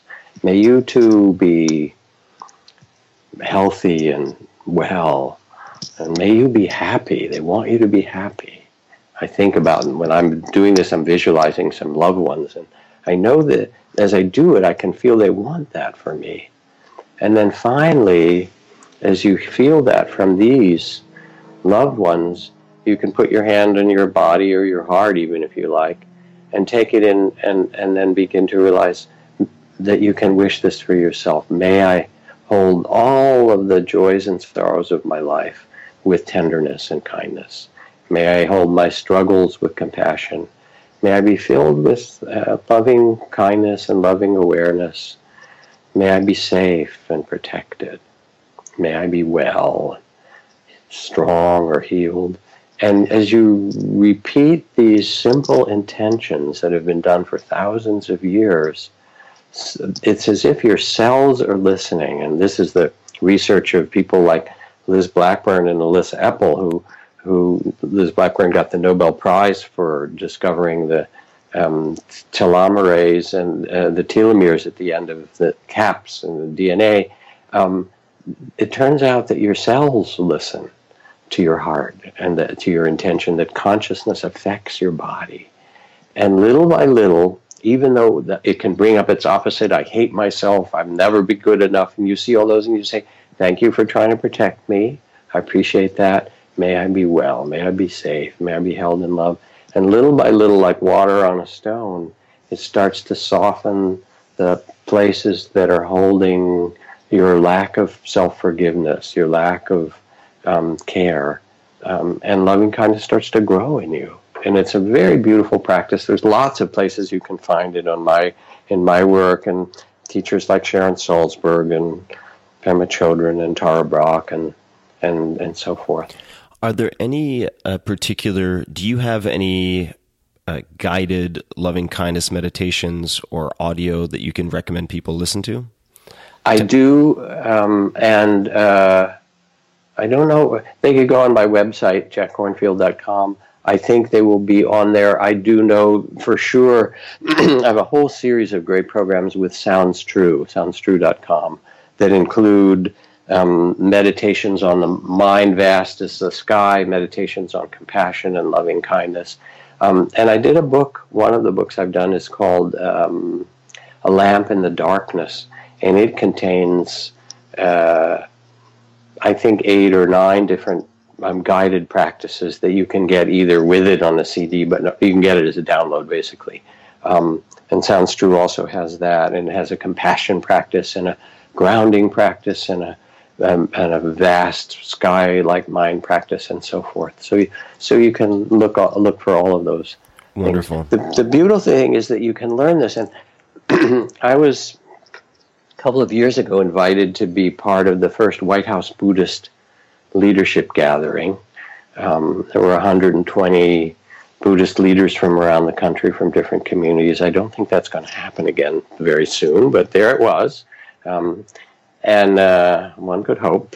And we talked, most of the communities did beautiful things. They were involved in soup kitchens and tending the homeless and projects, to support healing for whether it was malaria, other diseases in different other parts of the world and so forth, all kinds of great stuff, and certainly meditation. And when I got to talk, which was kind of a summary talk toward the end of it, I mentioned that in this historical record, whether it's true or not, the texts and so forth describe the Buddha meeting with kings and princes and ministers and so forth. And probably if the Buddha were around now, he would go to the White House if he were invited. He certainly would have met with Obama, and who knows now. And he had advice about wise society, which he would give to leaders. And he'd say, if you can train your people to meet one another with respect, to listen with respect to differences, and to come together peacefully listening to one another, and then your society will prosper and not decline. And if your society tends the vulnerable among them, the young people, the old people, those who are sick, it will prosper and not decline. And if your society tends the environment around it in a healthy way, it will prosper and not decline. And so these are principles of compassion and wise society that you could read perhaps in a number of great traditions from the Iroquois nation or from the Taoist sages. But here's the beautiful piece. Yes, these are good things, meeting in harmony and discussing in harmony and being respectful for one another and so forth. There are practices that you can teach and learn that develop this capacity, so that in our elementary schools now, through organizations like CASTLE, which is a consortium for social and emotional learning that's worked in, 10,000 schools, kids learn social and emotional learning. They learn compassion, and it changes their lives. They're better academically, and all these kids carry the troubles of our times. They hear the news. They see the trouble even in their own family.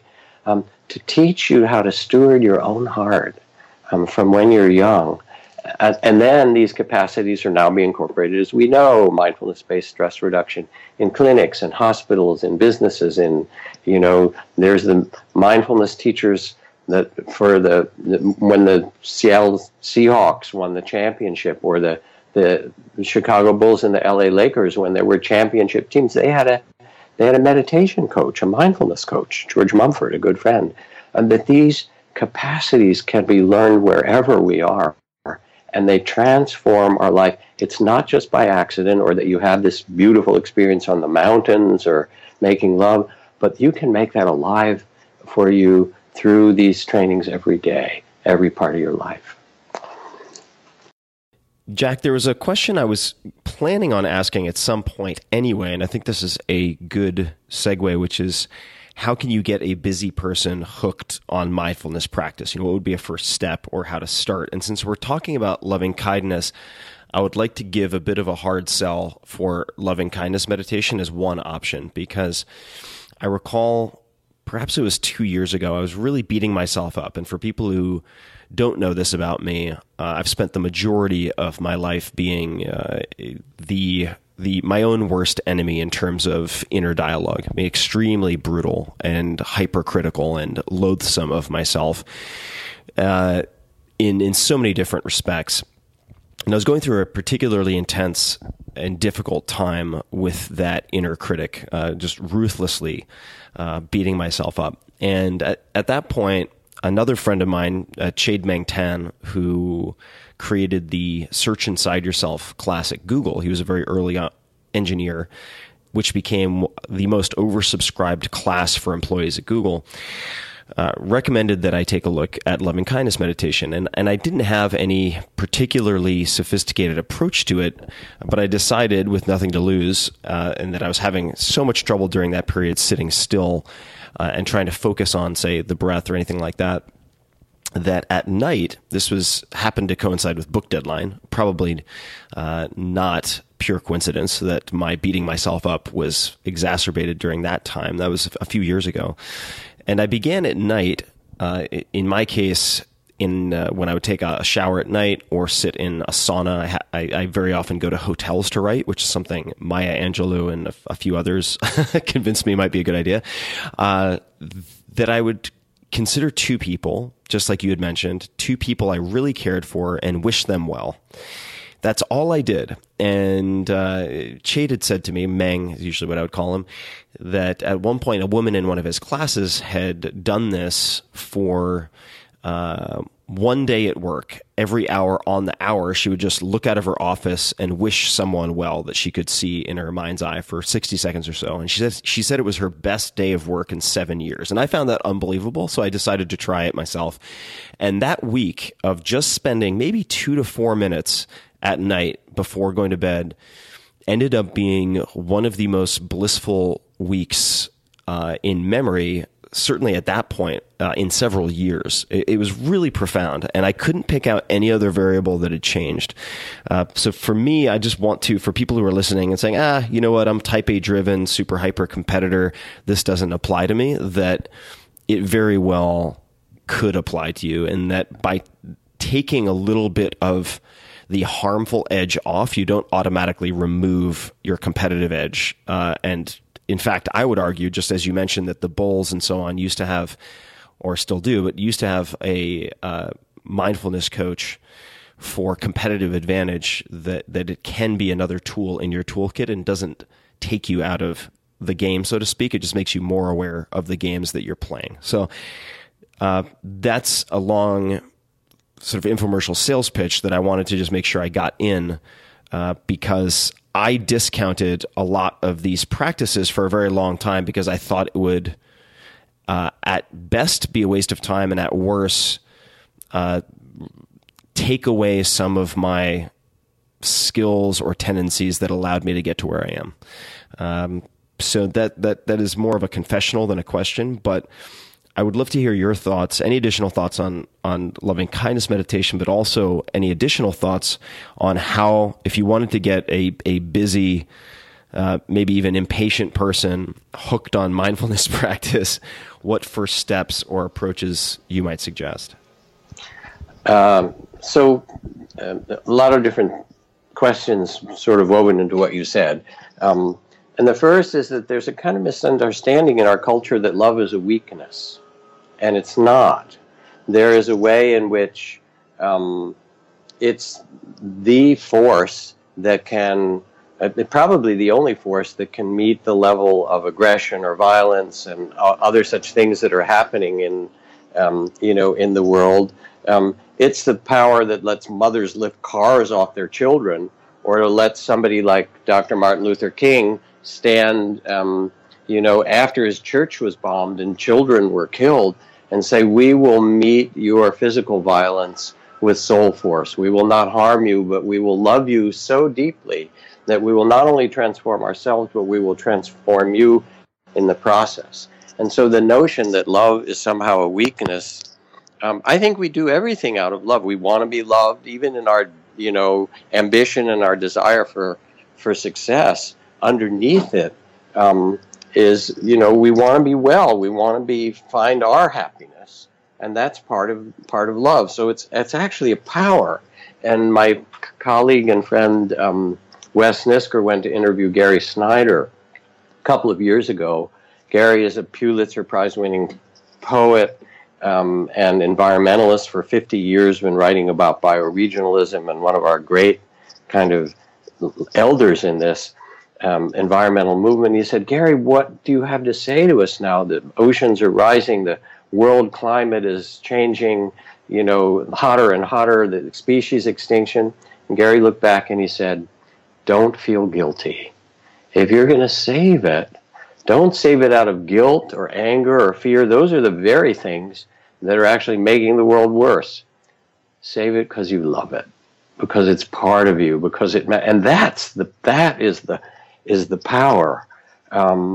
Whether you're starting a company, but also it's not just that you some vision. Okay, now I'm going to become this wealthy, playboy or whatever, zillionaire. That what does your life mean for you, and what do you really want?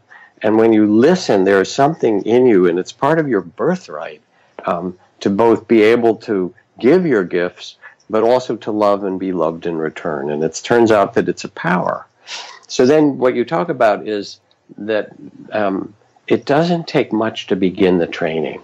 And you're, 2 minutes or 4 minutes in the evening, or this woman at her work taking once an hour, 30 seconds or a minute to look at somebody there and offer a well-wishing can transform everything. For people who want the practical support, because it is hard to do on your own, if you go to soundstrue.com and look up the programs that I have, first there's a 40-day program called Mindfulness Daily, which is 15 minutes a day or 12 minutes a day, depending on the segment, that both gives instructions in mindfulness, loving awareness, and loving kindness practice.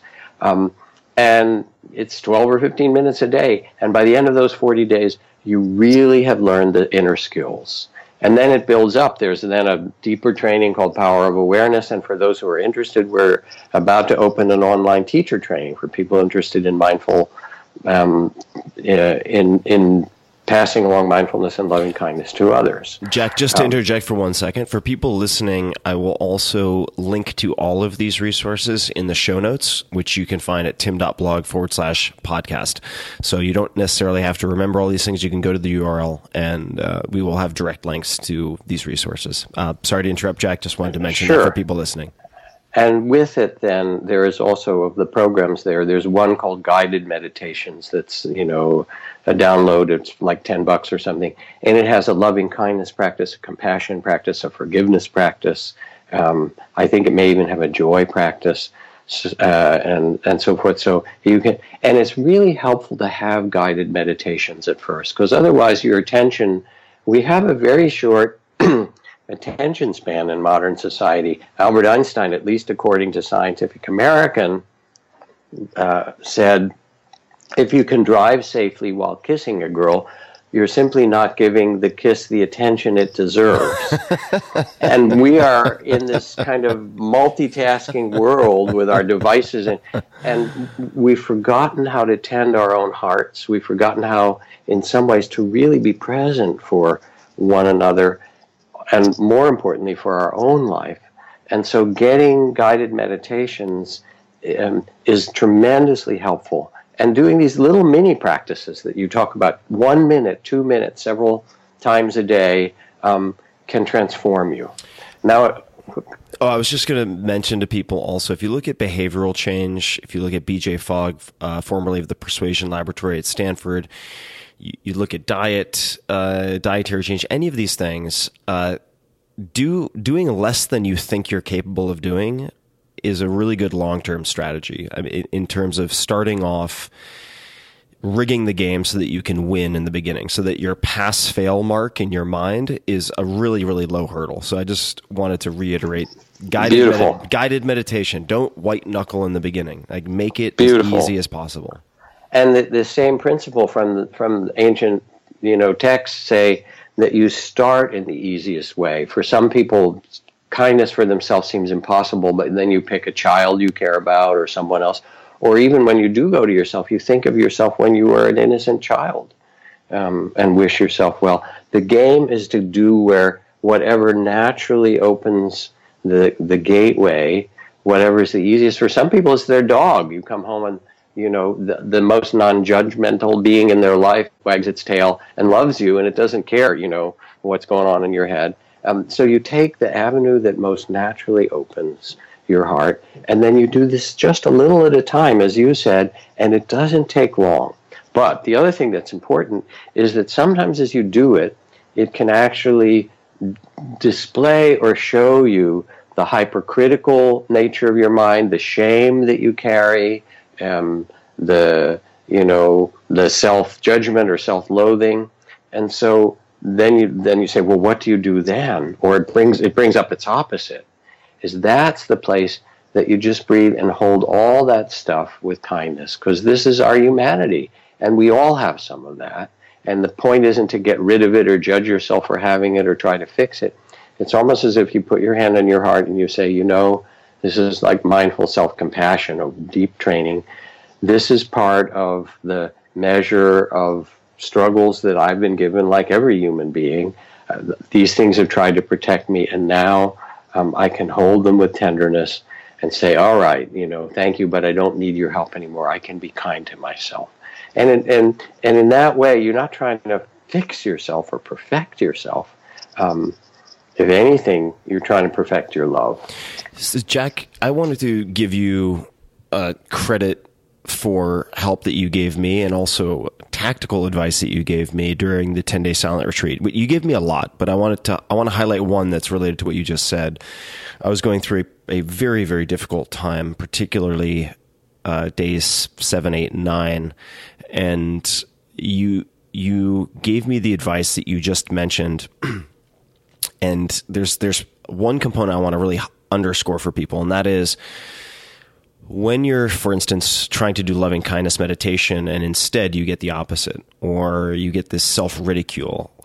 Who are you to try to meditate in this self-indulgent way? This is ridiculous. Or this voice starts to pop up that is angry or hateful, whatever it might be.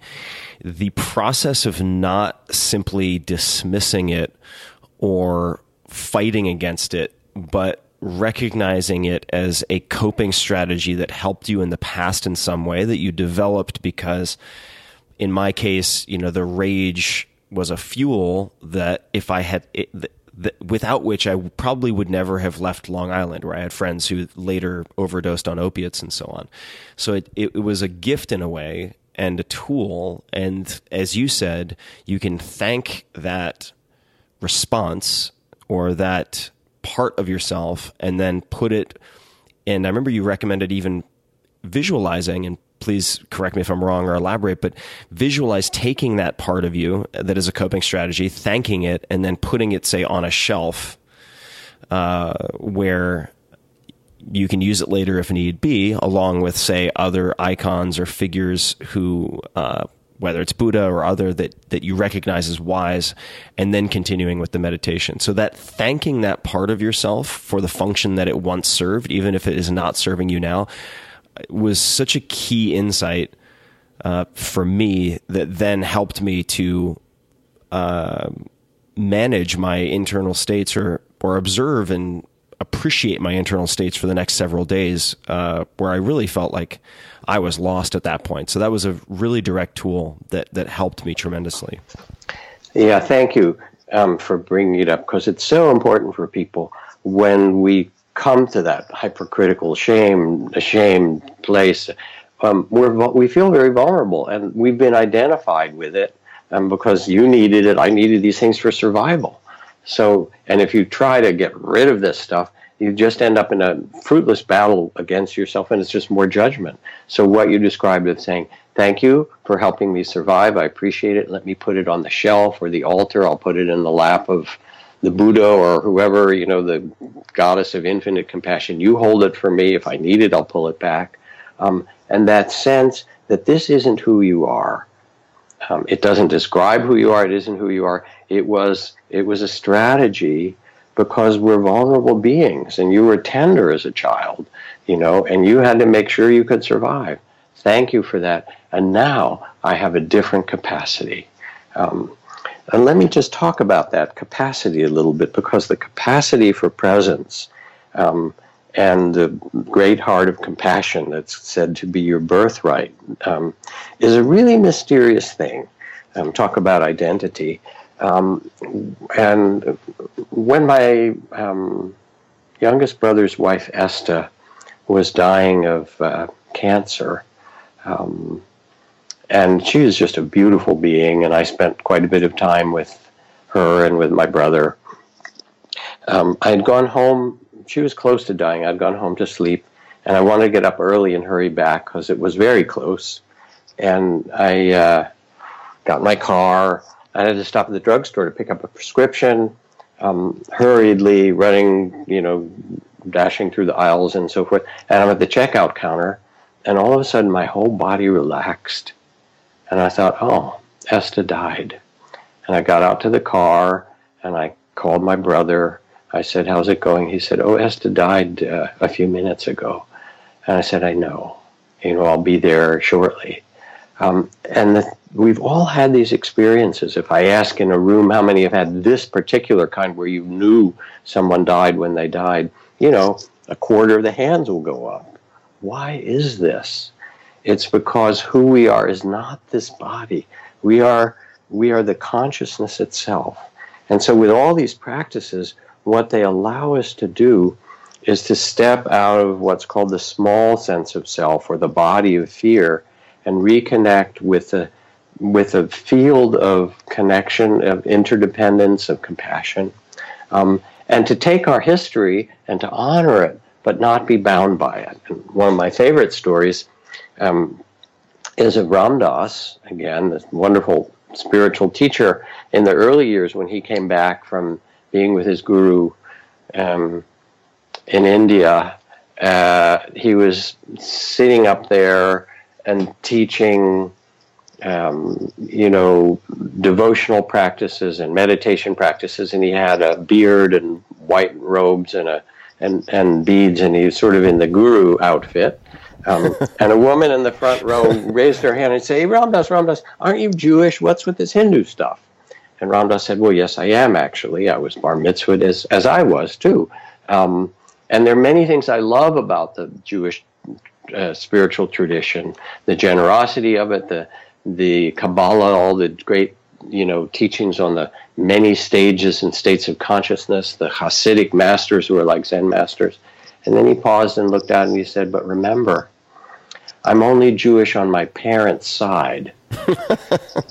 And there was something both witty, which he was, but also profound about it, because we are not just our parental history or the historical circumstances of this place and body that we were born into, and something in us knows this. So that when you look at there's a wonderful book that came out last year or the year before called The Book of Joy, which was a conversation between the Dalai Lama and Archbishop Tutu, and both of them have marvelous laughs. I think people go to hear the Dalai Lama by the tens of thousands, not just for the Tibetan teachings, some of which are actually hard to understand, or even the fact that he's this Nobel Prize-winning, world figure. I think people go to hear him laugh. That somebody who's carried so much suffering from the loss of his country where he can't return, and the burning of temples and texts and all of those things. And he and Tutu had a week together when they were asked, and this created this book, how can you be joyful? How can you laugh like this when you've lived through apartheid and the death of so many people around you? And Dalai Lama, they banter back and forth and like brothers, and Dalai Lama says, so much has been taken from me. They've taken our sacred texts, they've taken our ability to make prayers in public, they've taken, so much of our culture. Why should I let them take my happiness? And then Tutu starts to laugh and giggle and say, I've been through so much, but I am not going to let myself live in that place. I'm going to let myself live in that which affirms life, and in a kind of profound joy that we made it, that we're still alive, that we can contribute, that we can be here in this beautiful earth. And this shift of consciousness is what's needed for the world. Because if we look honestly, no amount of technology alone is going to save us. Nanotechnology and space technology and biotechnology and World Wide Web, internet, computer, or supercomputer technology is going to stop continuing warfare and racism and tribalism and environmental destruction. Those are happening based on consciousness of the human heart. And so we are now, we've made these enormous developments outwardly where you have the great Library of Alexandria and your smartphone in your pocket, along with 1 million, cat YouTubes or whatever. But there it is. It's all in there. And then what we need is collectively to develop a transformation inwardly of our inner life that is parallel to this enormous outer transformation. And that's one of the chairman of the Joint Chiefs of Staff some years ago said, we are a nation of nuclear giants and ethical infants. Oh, God. Or, how old, I don't know how old humanity is, but it's time, it's time to grow up. So that this work that we're talking about is both individual, but as you learn to meet your own life with greater understanding and compassion, it empowers you to move through the world in a different way and to help others do the same. And then you get that kind of joy of Tutu and the Dalai Lama, that you're somehow part of an awakening that humanity now needs more than ever. Jack, I'd love to ask you, and these interviews are always driven by some self-interest. I always have some issue or challenge or problem that I'm trying to figure out, so I reach out to someone like you to help me do it, but I record the conversation. As we chatted about before we hit record, and you know this already, but the last several years have been very, very important for me in terms of addressing certain traumas, and the last 8 weeks in particular have been transformative in a lot of beautiful ways. And the periods, the duration of periods within which I don't berate or attack myself have become longer. But there are still times when the wheels fly off the car, and this last week has been one such example. And I tend to, when I make a mistake or feel like I'm backsliding or relapsing, to compound the problem by beating myself up, which then I beat myself up about beating myself up, and you know where that goes. So let me paint a picture. So I found out recently that my Japanese host father, and I've been in touch with this family since I was 15. I'm very, very close to them, 40 now. And I found out that he just was admitted, because the host mother sent me an email, to the hospital with liver cancer. And they don't have the details yet. I just sent a follow-up email. They don't know what the prognosis is exactly, but needless to say, the worst-case scenarios are certainly being conjured in my mind, or the potential of those. And then simultaneously have been contending with, and I believe you have some experience with this, contending with what should be a very simple construction project of a cabin up in the mountains. And it has been delayed and delayed and delayed, and there have been cost overruns and cost overruns and cost overruns, and promises made, promises broken, expectations set, expectations missed. And a friend of mine called with a whole new slew of problems yesterday related to this place, and I lost my shit, for lack of a better term. I mean, there are many other things going on simultaneously, but I got really pissed, and I was like, you know what? This extending the olive branch and being understanding gambit is not working with these people. Like, I need to take out the baseball bat and like pull old Tim off the shelf, who was just this like juggernaut head through brick walls, and be like, listen, fuckface, like if you don't do A, B, C, D, and E here, well, these are going to be the consequences. And then I'm like, well, wait, I'm supposed to be compassionate, but how do I not be a pushover? And it turns into this big dramatic play inside my head. And then this is going to end soon. I'm not going to keep going. But what I then often do is self-medicate with caffeine. And I think it's a way of feeling productive without actually being productive. And it also creates so much volume on the noise. I think I use it to tune out a lot of feelings. So when someone relapses or has this kind of experience, what do you suggest to them? I mean, is there a particular pattern interrupt or approach that you found helpful for regaining footing? Oh, so there's a number of things to say. First of all, you could call it relapsing, or you could just call it this is being human. The most beloved poet in Japan was a Zen master named Ryokan, and there's a 2-line verse of his that I particularly find fitting for this, where he wrote, "Last year a foolish monk, this year no change," and you can sort of feel the humor and the tenderness in it. And there's a way in which you see your personality, you have a body, you have this particular body you're born with, and you can transform it in certain ways within the limits of the body that you were given. And similarly, you have a personality, and anybody who has a number of kids realizes that you don't come in tabula rasa, that this kid is born and has this kind of temperament. So you have a personality, and just like you don't want to look too closely to at the body sometimes, you don't want to look that closely at the personality either. It has its foibles and its fears and, all of that. And so you start to kind of look at it and say, oh, now there's a really good example of how neurotic I can get. Thank you. Thank you for reminding me. And then you get a little sort of like the keeper of the zoo, a little more tender with those kind of creatures.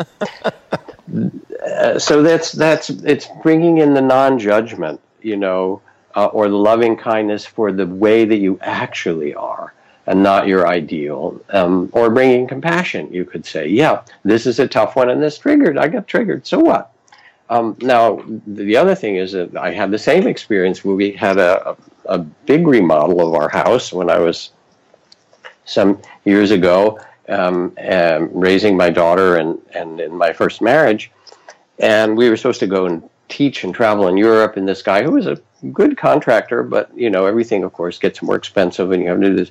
And it kept getting slowed down. I said, you are going to get this done so we could make these decisions before we went to Europe, and it's not happening. You've got to hurry up. I do that like 3 or 4 different times, and it doesn't happen. Finally, I go in, I get pissed, and I say, listen, you said this in our contract, it was going to be done and if you don't fucking get this done by the time I'm going to haul your ass in court and sue you because I need this done, and I'm not going to pay you the goddamn money. Blah, blah, blah, blah. He looked at me and he said, oh, you really want this done, don't you? I said, yes. Next day, there's a huge crew. It starts to get done. And I realized, okay, what I've been sort of talking meditation speak. Yeah, nice, get it done. He was a fucking contractor. And I just had to speak contractorese. Get the goddamn job done or I'll haul your ass in. Okay, I get it. Yeah, I'll send a team over. And that's all it took. So there's something playful about that as well. It's not that you can't. I've seen the Dalai Lama get angry at people. It's not that you can't use that power and that understanding, when it's necessary to be very strong or forceful. And you don't have to judge yourself unless you hurt people. And then, of course, that's the misuse of it. But it's part of being human. Is there something you say to yourself I think, I don't know, you are certainly in person and with any contact I've had with you, one of the most compassionate people I've ever met. And I don't use that word very much, but your presence of listening and being with someone is really incredible. And I don't know how much of that is intrinsic versus trained, but for better or for worse, coming out of the womb, I've been very impatient since day one.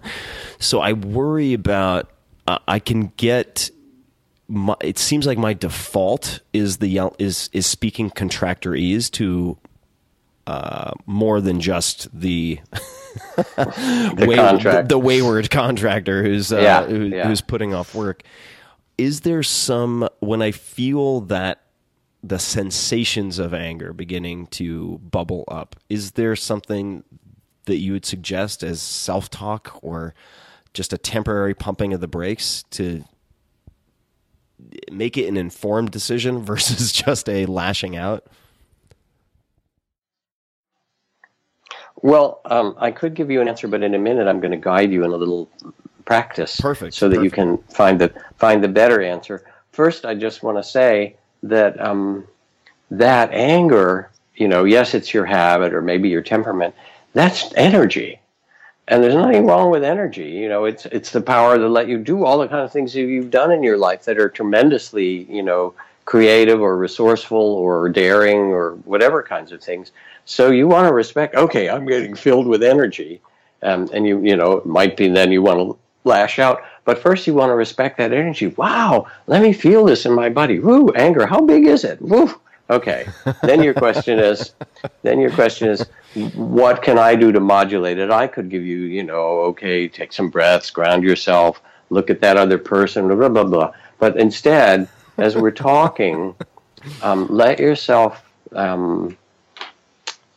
picture a circumstance recently. It might have been with your, the contractor is doing your cabin or something else, and you're, that uprising of the injustice of it and how right you are, and how you're going to get this goddamn thing done, and how you have to be hard and strong. You feel all that and feel the energy in your body. First thing is just remember what it felt like. And now you're becoming the kind of mindful, loving witness of it and saying, wow, this is a lot of energy. Okay. So can you feel that and remember that? Oh, now, yeah. Next, okay. Now, next step is that the wisest, figure you can imagine, maybe it's the Buddha or maybe it's, I don't know, it doesn't matter, some great master or martial arts master, who's mastered themselves as well as their art comes to you, and let yourself imagine somebody's going to teach you how to manage this powerful energy. And see who appears. Somebody appears to you. Mm-hmm. And first, they look at you and they smile and they say, yeah, this is the big energy. And they appreciate you. So instead of saying, oh, you're a doofus, they say, oh, yeah, you actually carry some powerful energy, and they acknowledge that. They bow to you. Yeah, Tim, you got it. All right. And then you say, yeah, but how do I manage this when it takes me over? And so this Zen master or whoever comes reaches under their robe and pulls out a gift for you, which is a clear symbol of exactly what you need in that moment to help you regulate it so that you can keep the energy, but do it in a way that doesn't cause harm to you or another. And this clear symbol, you'll be able to see it's just what you need. So let yourself picture the gift that they put in your hand, and let yourself imagine, see, envision, picture what it is. And if you can't see it clearly, hold it up to the sunlight. You'll be able to. Mm-hmm. And then let me know what you get. You want me to tell you what it is? Yeah. All right. So the person who came to mind for me, I went through a few, was the creator of judo, a fascinating guy named Jigoro Kano, really small guy. Anyway, who could throw all the big guys and smile at the same time. Right, yes. Exactly. Changed a lot also in Japanese government. Fascinating guy. The symbol, I don't know why this is, to be honest, but it's a pyramid, the size with straight edges, about a little too big to hold in your palm, that is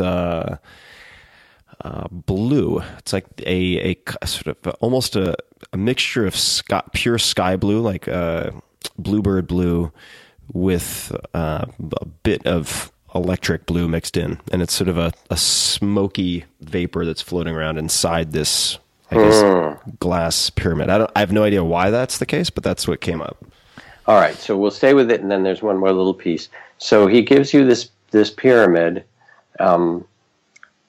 Free associate a little bit on what it might possibly mean, because these symbols are like dream images, and they come from a deep place in your psyche. And this pyramid has a message for you, this blue pyramid. Just guess what it might be. I think it's very, very stable. It's an extremely stable structure. And for me, it also, I could imagine it representing power also. It seems like a very powerful symbol in many different cultures, certainly. Yep. The blue is a little easier for me. It's a very cooling, soothing color, where certainly red is the color I would associate with the fire, with the high resonance anger energy would be more of a red fire element. So the blue would be a cooling or countering, balancing force for that.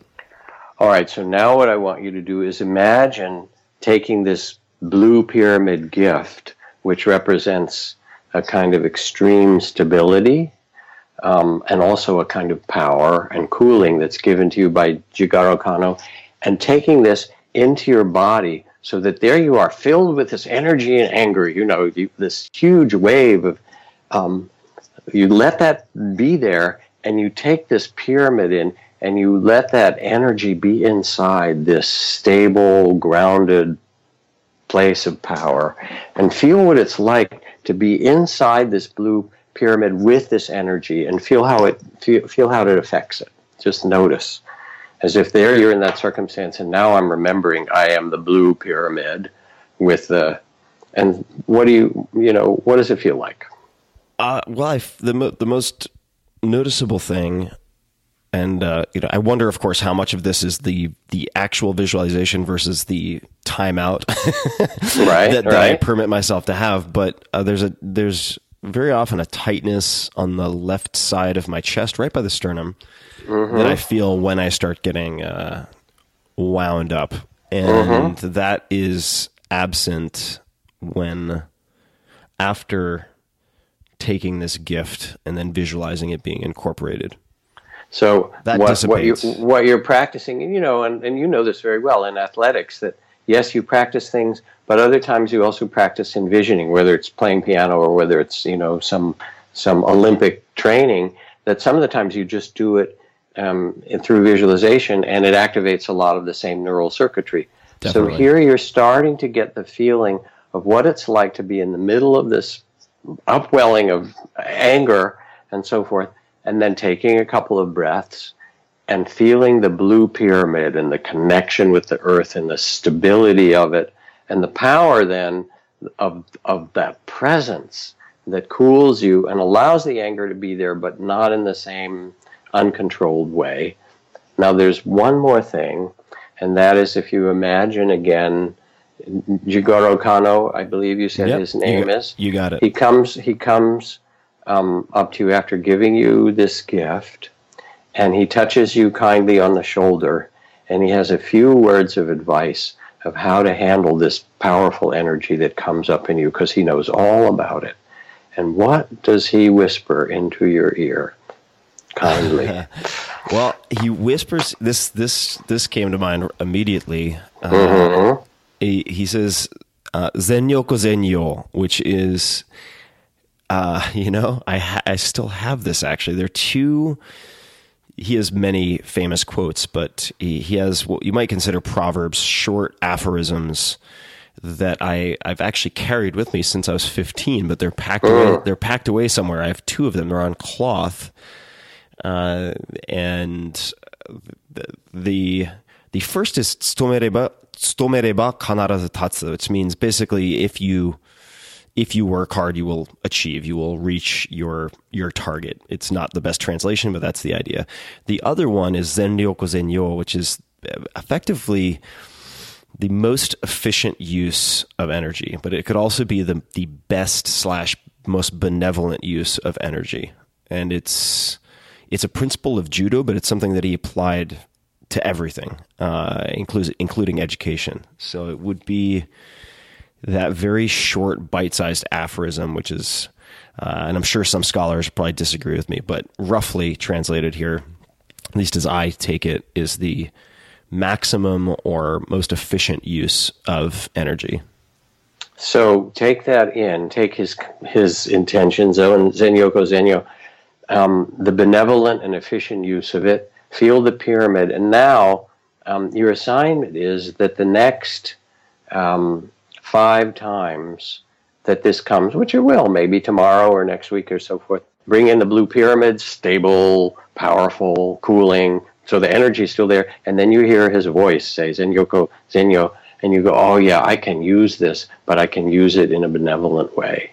And try it 5 times, and then text me. Let me know what happened, because now we're closing the loop. If you do it, and see, now you're responsible. If you agree that you're going to do it, it sort of gooses the game a little bit. And you go, okay, now I better do it because I have to let Jack know what happened, and let me know what happens. Well, I'll be able to use it this week because I'm flying out to the site of this cabin to meet with everybody and see what the hell's going on. So I'll have at least 5 opportunities to do that. You have your Zen training ahead. I mean, the other thing that's great, and then that you can hear in this, rather than my giving you a cookie cutter answer, is that we actually have the wisdom that we're seeking, or that's available. We have it in ourselves. I mean, you didn't have to fly to Kyoto and get in your time machine to go back and see Jigoro Kano, or whoever it happens to be, the Dalai Lama, or whoever happens to come to you, the Buddha or some other great figure, that actually, the goddess of compassion, that we carry that wisdom in our own heart. And part of what these contemplative trainings do is they give us access just by taking a little pause. It didn't take you 30 seconds. Okay, he appears. What do I do? Oh, here's how my body would feel. What perspective should I bring? Oh, here's efficient and benevolent use of energy. Okay, now I remember. So these answers for the questions of the psyche and the heart don't require going somewhere. They ask us to quiet and begin to listen. And as you do, then you discover your own inherent wisdom and your own compassion as well, because the benevolent use that he offers to you, where does that live? It lives in Tim. It lives in you.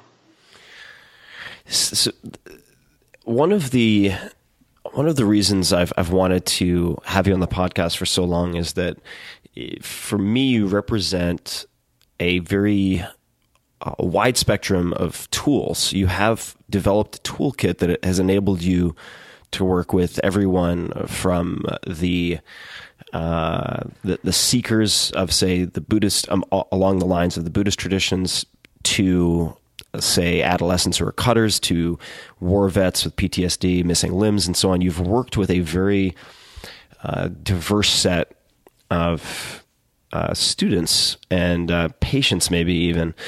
And that leads me to my next question, which is, after these experiences abroad, why did you decide to come back? Why did you decide to come back to the U.S., period? And then why did you decide to go back to school and study clinical psychology?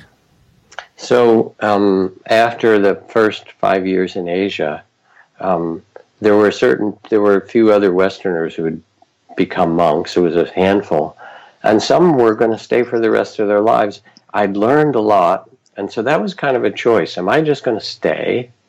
And I realized, no, I want a family. I want a lover.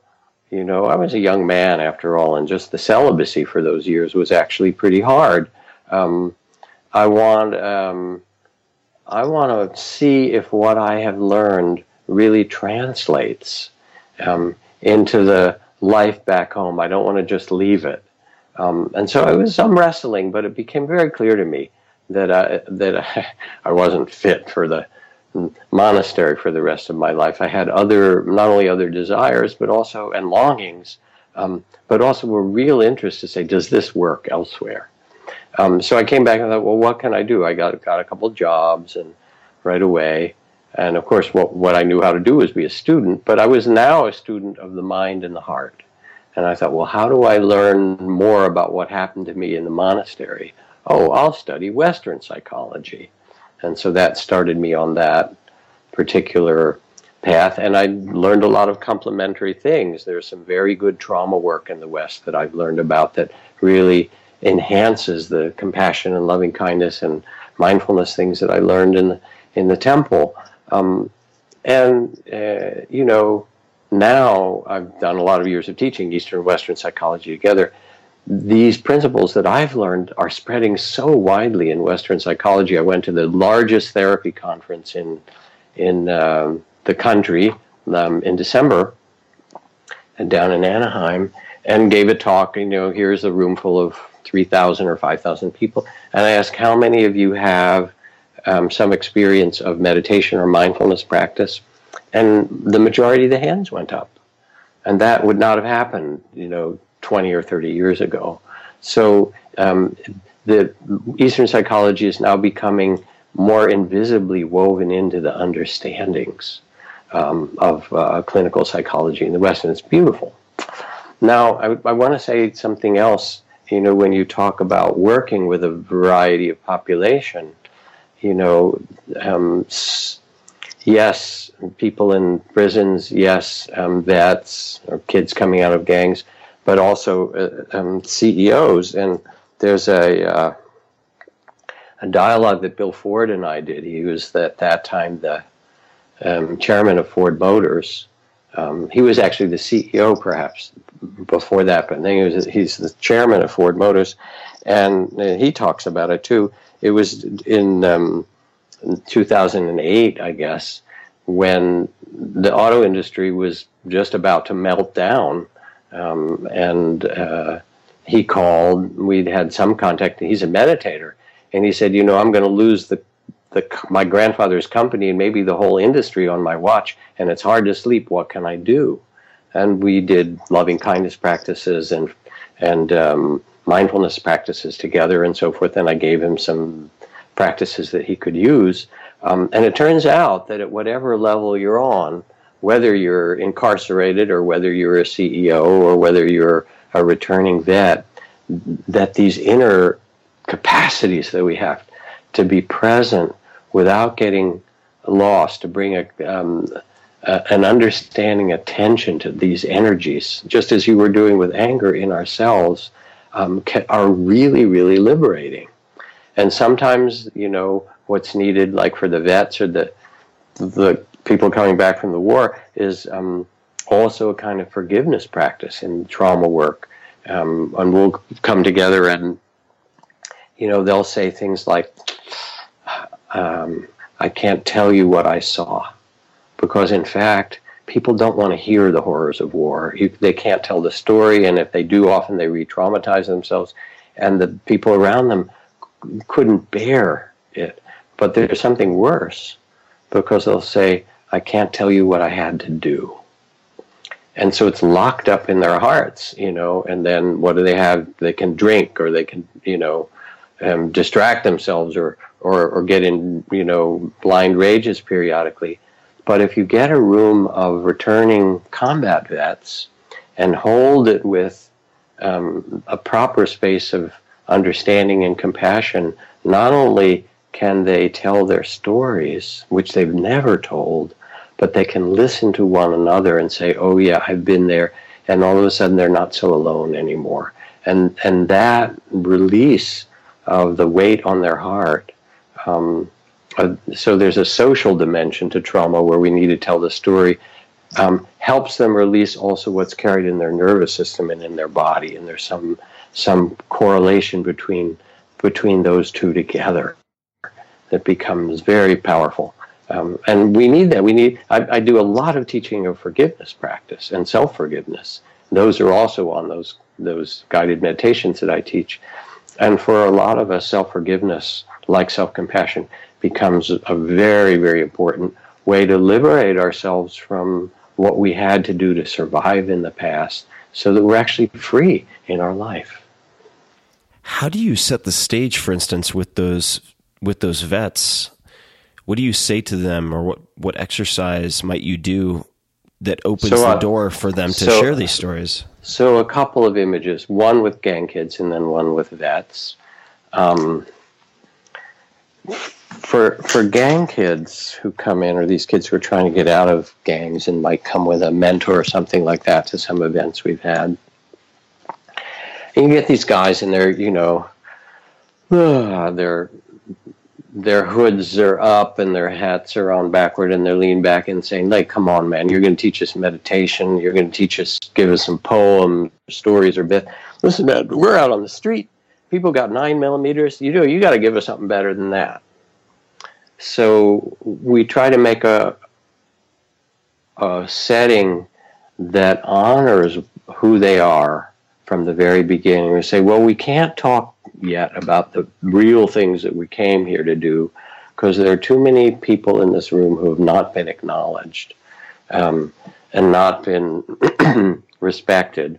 So would you go out in the parking lot and pick up a stone for every young person you know who's been killed? And we light one candle and put it in the center of a table. Say, bring it back in and say their name and put their stone by this candle. The simplest possible ritual. And these guys, and sometimes gals, will come in, and their hands are full of stones. No young people should know that many dead people. And they'll say, this is for Tito, and this is for RJ, and this is for Homegirl. And pretty soon, there's a mound of stones, and the names of people they've lost were put into the fabric of the air of that room. And their hoods are no longer over their heads. They're sitting up like, okay, this is a place where we can talk about what's really going on. So there's something about making, whether it's through the simplest ritual or making a container in which people realize that this is a safe place to talk about what we've never done before. With the vets, one of the things that Michael Mead, Luis Rodriguez, these guys from Mosaic Multicultural Foundation that I've worked with for years and are really wonderful. Michael, who's a great drummer and a storyteller and mythologist who's also been working in prisons and with vets and gang kids for years, he'll say, let me tell you an ancient story of returning warriors. And he has a handful of stories from Africa or Tibet or the Mayan tradition about warriors coming back, with their hands covered with blood. And, their eyes filled with the Mars, with the martial energy that they can't stop the violence because it's taken them over. And here's a myth or a story that tells about how ancient warriors were brought back into their community. I'll tell you the myth if you want to hear one of them. Oh, yes, please. So here we are, and there's these vets, and already stories have started to pour out about, I can't tell you what I saw, I can't tell you what I had to do. And Michael stood up and he said, let me tell you an old Irish story of an Irish warrior named Cuchulainn, or I'm not sure how his name is pronounced, something like that. And he was the most fierce and famous of all Irish warriors. And the Irish warriors were madmen because they would go out, they'd paint their bodies and they'd go out naked. And sometimes you just see them coming and you'd run the other way. But anyway, there was some marauding king and army that had come to threaten their area. And so Cuchulainn went out and almost single-handedly chased them and defeated them. But then he was coming back to his own town in a chariot covered with blood and his eyes blazing, bearing down on his own town, still possessed with the violence of war, with the god Mars. And they were all terrified he would come and do violence there too. And so they ran, what can we do? What can we do? And they went to ask the old wise woman in the village, and she said 3 things. And so the first thing, they lined up all the women in the village who bared their breasts. And this slowed him down, as if it reminded him of his mother's milk or something. And because he was slowed down, then the second thing they did was take a rope and tie it around him and put him in a huge cauldron of cold water, which hissed off his body. And then they filled it 3 times with cold water, and finally his body cooled down.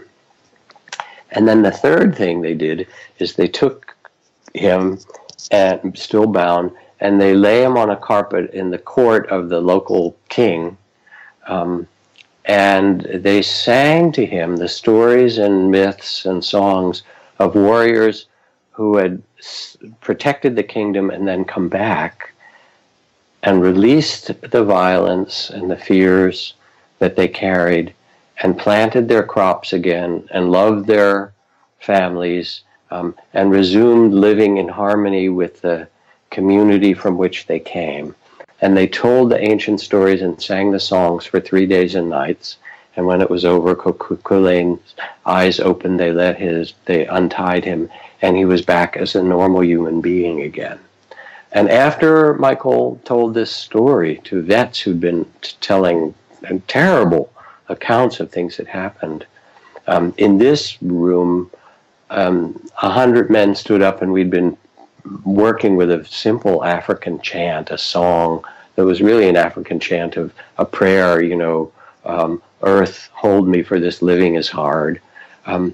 We all sang to the vets together for a long time, as if we could sing them back into their bodies from this, as if they were lying there in the court of the king.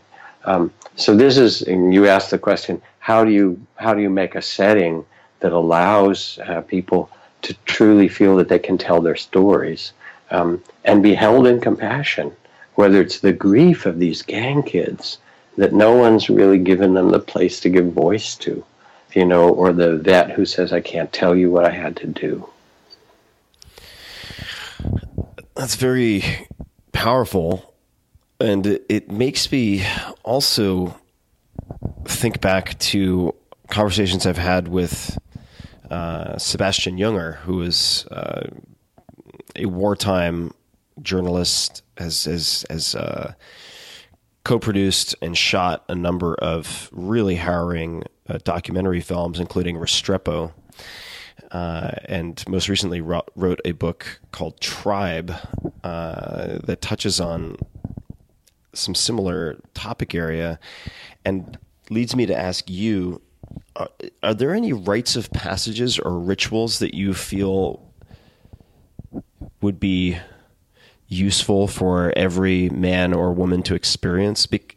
And this is something that I've felt a longing for and a lack of since my teenage years, because I'm not Jewish, did not have a bat mitzvah, bar mitzvah. I don't know if that serves that purpose in the Jewish tradition necessarily, but are there any rituals or rites of passage that you think we could use in, let's just say, the United States, that would be helpful to, whether it's a specific population, specific group, or anyone?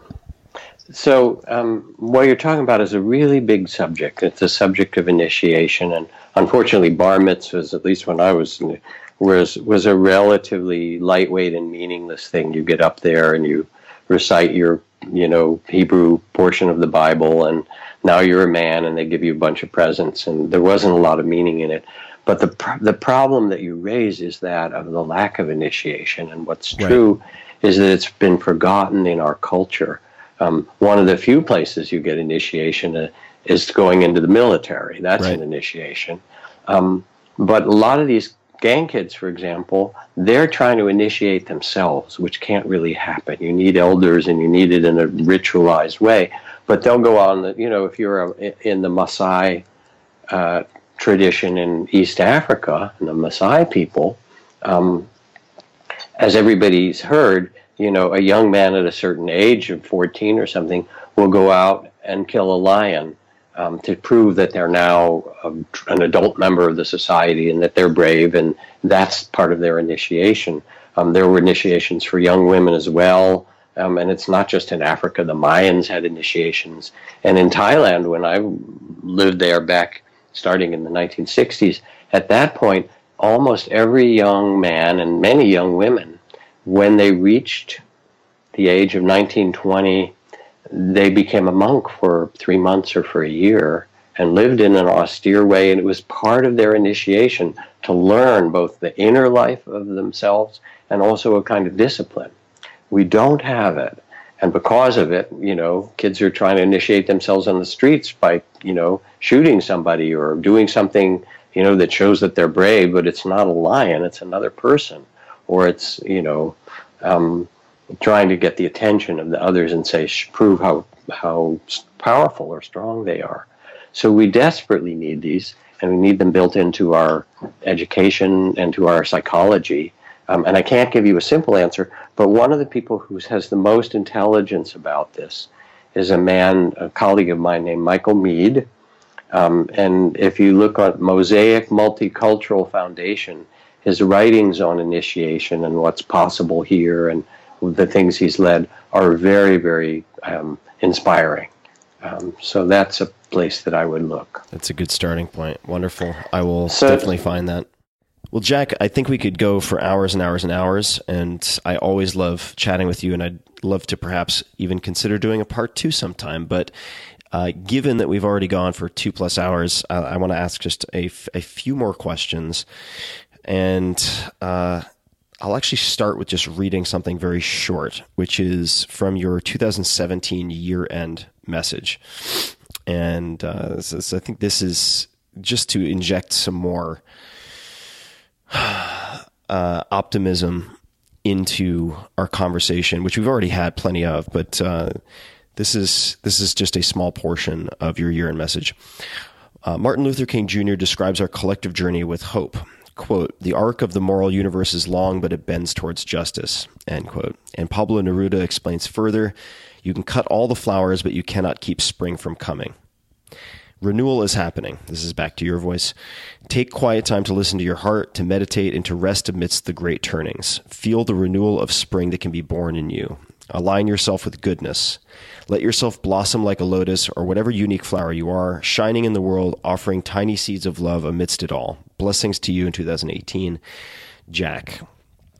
And I want this note to then lead into, and certainly you're welcome to comment on that, but which book you would recommend of yours people start with, or where they start with all of the many materials, recordings, readings that you produce, because you're a fantastic writer and a prolific writer. You have some of my favorite book titles I've ever heard, by the way, including After the Ecstasy, The Laundry, which maybe we could touch on. But where would you suggest people start of the many things that you've written and shared with the world? And if you have any comments on that year-end message, you're welcome to share that as well.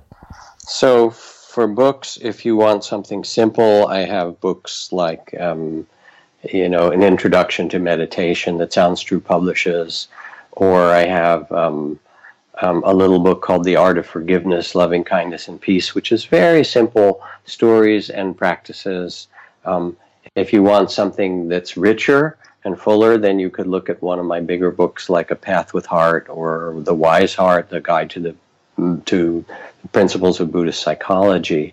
And again, I think lots of stuff online, and Sounds True's particularly a good place to go, along with my website. Then, and that 40-day mindfulness daily, which is it's like $30 or something, and is a really wonderful way to start. In terms of what I had written about the trusting heart, one of the greatest Zen texts from 1,000 years ago says to be awakened or enlightened is one with the trusting heart and mind. And it doesn't mean that we won't go through hard times. We always have, and we will again, and we are now in many ways. But that we also have born within us the capacity to meet these difficulties with understanding, and with courage, with compassion, and to transform them. And in that way, one of my favorite recent books is called The Better Angels of Our Nature by Steven Pinker. And he's a remarkable, professor at Harvard, anthropologist, historian, talking about the growing consciousness of humanity in spite of the kind of wars and conflict and environmental things. There are so many good things that have happened that he charts over the last few centuries of the development of, certain abilities for peacemaking. There's actually less war than there'd been.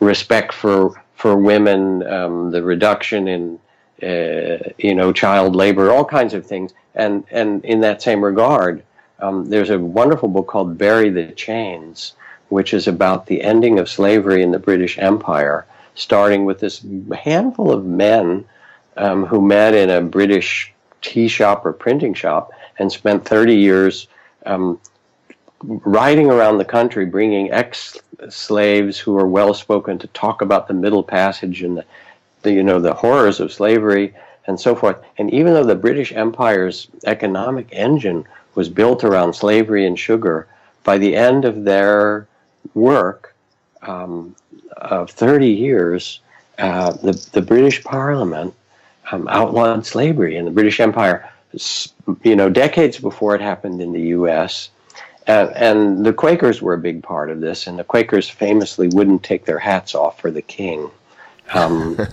But when, what is his name, Thomas Clarkson, who was the center of this group trying to end slavery and going everywhere to do it, when Thomas Clarkson died, all the Quakers of England took their hats off, because he'd freed so many spirits and so many lives. So we have these amazing possibilities as human beings, and we're just growing into them now culturally, and it's about time.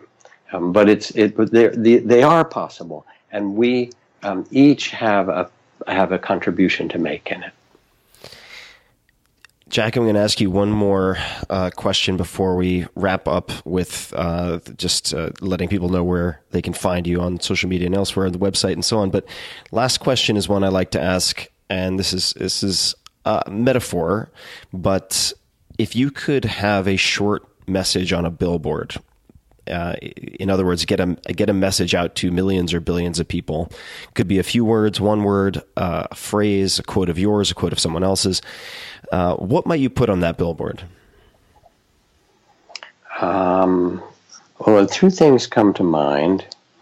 One is a question that when I've sat with people many times at the end of their life, that they then ask of themselves silently or out loud is, did I love well? Because in the end, what matters really? The billboard would have a question rather than a statement. And it would have a question something like, I don't know, how could I love myself better? Or what, so that it's not that I'm going to tell them something. They already know this, but I'm going to remind those who read that there is something that's asking to be awakened in them. How could I love myself and this world better? And then, or what gets, and then you go, well, what gets in the way of that, and how could I love that too? How could I love myself in this world better? Well, Jack, I want to, of course, thank you for your time today, but beyond that, I want to thank you, and this is very, very much from deep in my heart. Thank you for helping me to learn to love myself better, and quite frankly, to see something in the first place that is worth loving. That's not where I've spent most of my life. So it's turned into, if not I hesitate to say my top priority, because I worry about sounding self-indulgent, but it's become one of the most important and fruitful tasks in my life, is asking that question. How could I love myself better? Or how could I learn to love myself better? So thank you very, very sincerely for that. And the words don't do it justice, but that's the best I can do right now remotely is to put it into words. So thank you for that. Thank you, Tim. This was a pleasure to do. And what I feel and I know is that as you tend your own heart in a wise way, then it makes you available to bring the many gifts you have to the world, you personally and others, but to do it in a way that's on the carrier wave of connection and love, and it transforms everything. So thank you too. Well, Jack, I'm looking at a text thread of ours, and I'm feeling the necklace around my neck, which is really a red thread that was used to close one of the elements of the closing of the 10-day silent retreat. And I shot you a text not too long ago asking what the 3 knots meant because I'd forgotten. And this is what you wrote back. First knot equals refuge in whatever you hold is most inspiring and sacred. Second, commitment to compassion for self and others. Third, following your highest intention. And the intention that I set at the end of that 10-day retreat was to learn to love myself so I could love others more fully. But I realized that maybe what it is learning to love myself so I can help others learn to do the same. And you've been an integral piece of that. And I just love that I have the opportunity to introduce you and your work and these traditions to more people. And I will certainly be linking to where everyone can find you online. But are there any particular best places, just to reiterate, where people can find you? And I'll link to these in the show notes. JackKornfield.com, and also look up Jack Kornfield on SoundsTrue.com for those programs that I talked about. And then SpiritRock.org, which is our great meditation center in the San Francisco Bay Area. Absolutely stunning, beautiful location. Worth visiting just to bathe in the scenery, but many more reasons to visit as well. Well, Jack, thank you again. And thank you, Tim. It's a pleasure. And to everybody listening, you can find show notes, links to all the resources, books, and everything that we discussed at tim.blog/podcast. And until next time, thank you so much for listening. Hey guys, this is Tim again. Just a few more things before you take off. Number 1, this is 5 Bullet Friday. Do you want to get a short email from me? Would you enjoy getting a short email from me every Friday that provides a little morsel of fun before the weekend? And 5 Bullet Friday is a very short email where I share the coolest things I've found or that I've been pondering over the week. That could include favorite new albums that I've discovered. It could include gizmos and gadgets and all sorts of weird shit that I've somehow dug up in the world of the esoteric as I do. It could include favorite articles that I've read and that I've shared with my close friends, for instance. And it's very short. It's just a little tiny bite of goodness before you head off for the weekend. So if you want to receive that, check it out. Just go to 4hourworkweek.com. That's 4hourworkweek.com, all spelled out, and just drop in your email, and you will get the very next one. And if you sign up, I hope you enjoy it. This episode is brought to you by FreshBooks. Man, oh man, do a lot of listeners of this podcast and readers of mine love FreshBooks, to the extent that I ended up meeting with the CEO not very long ago. Why are they so popular? Well, they are the #1 cloud accounting software designed exclusively for self-employed professionals. That's many of you, and used by more than 10 million people. You can send invoices, track your time, and get paid very, very quickly, which suits the needs of a lot of freelancers, a lot of entrepreneurs, and beyond. You can take pictures of receipts. You can link your credit card and debit card, so all the things you buy automatically appear in your FreshBooks in the right category. So on and so forth. Makes taxes easy, makes invoices easy, makes your life easier. And also, in fact, I would recommend a PDF. They didn't ask me to read this part, by the way. They put together a PDF a while back called Breaking the Time Barrier, subtitle, How to Unlock Your True Earning Potential. So you can search for Breaking the Time Barrier. A lot of people ask me, how can I get a 4-hour work week with a service business? And the story in that ebook, it's PDF, is the short answer. It's really, really good. So I think you should also check that out. So Breaking the Time Barrier, check it out. But also, why not test out FreshBooks? Claim your 30-day unrestricted free trial at freshbooks.com/Tim and enter Tim Ferriss, 2 R's and 2 S's, in the How Did You Hear About Us section. That sounds like we're going to get very little tracking. That's a lot of work. But just go to freshbooks.com/Tim and try it out, because it is a very good product and I think you will find it simplifies your life. Enjoy. This episode is brought to you by Four Sigmatic. You might remember Four Sigmatic for their mushroom coffee, which was created by those clever Finnish founders. And when I first mentioned that coffee on this podcast, the product sold out in less than a week. It lights you up like a Christmas tree, which can be really useful. However, recently I've been testing the opposite side of the spectrum, a new product, and that is their reishi mushroom elixir to help me end my day, to get to sleep. As you guys may know, longtime listeners at least, I struggled with insomnia for decades.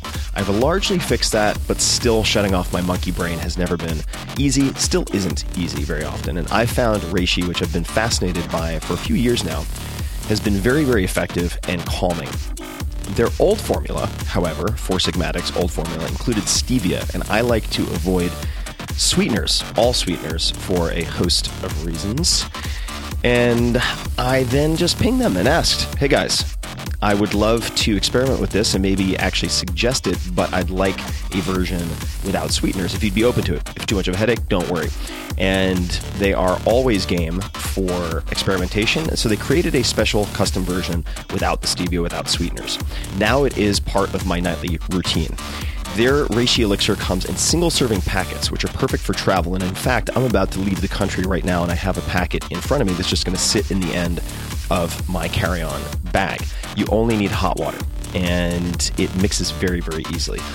Here's some recommended copy that they put in the read. So I'm going to read it, and then I'll give you my take. Quote, a warning for those in the experimental mindset. Reishi is strong and bitter, in parentheses, like any great medicine, so if the bitterness is too much, I recommend trying it with honey and or nut milk, such as almond milk. End quote.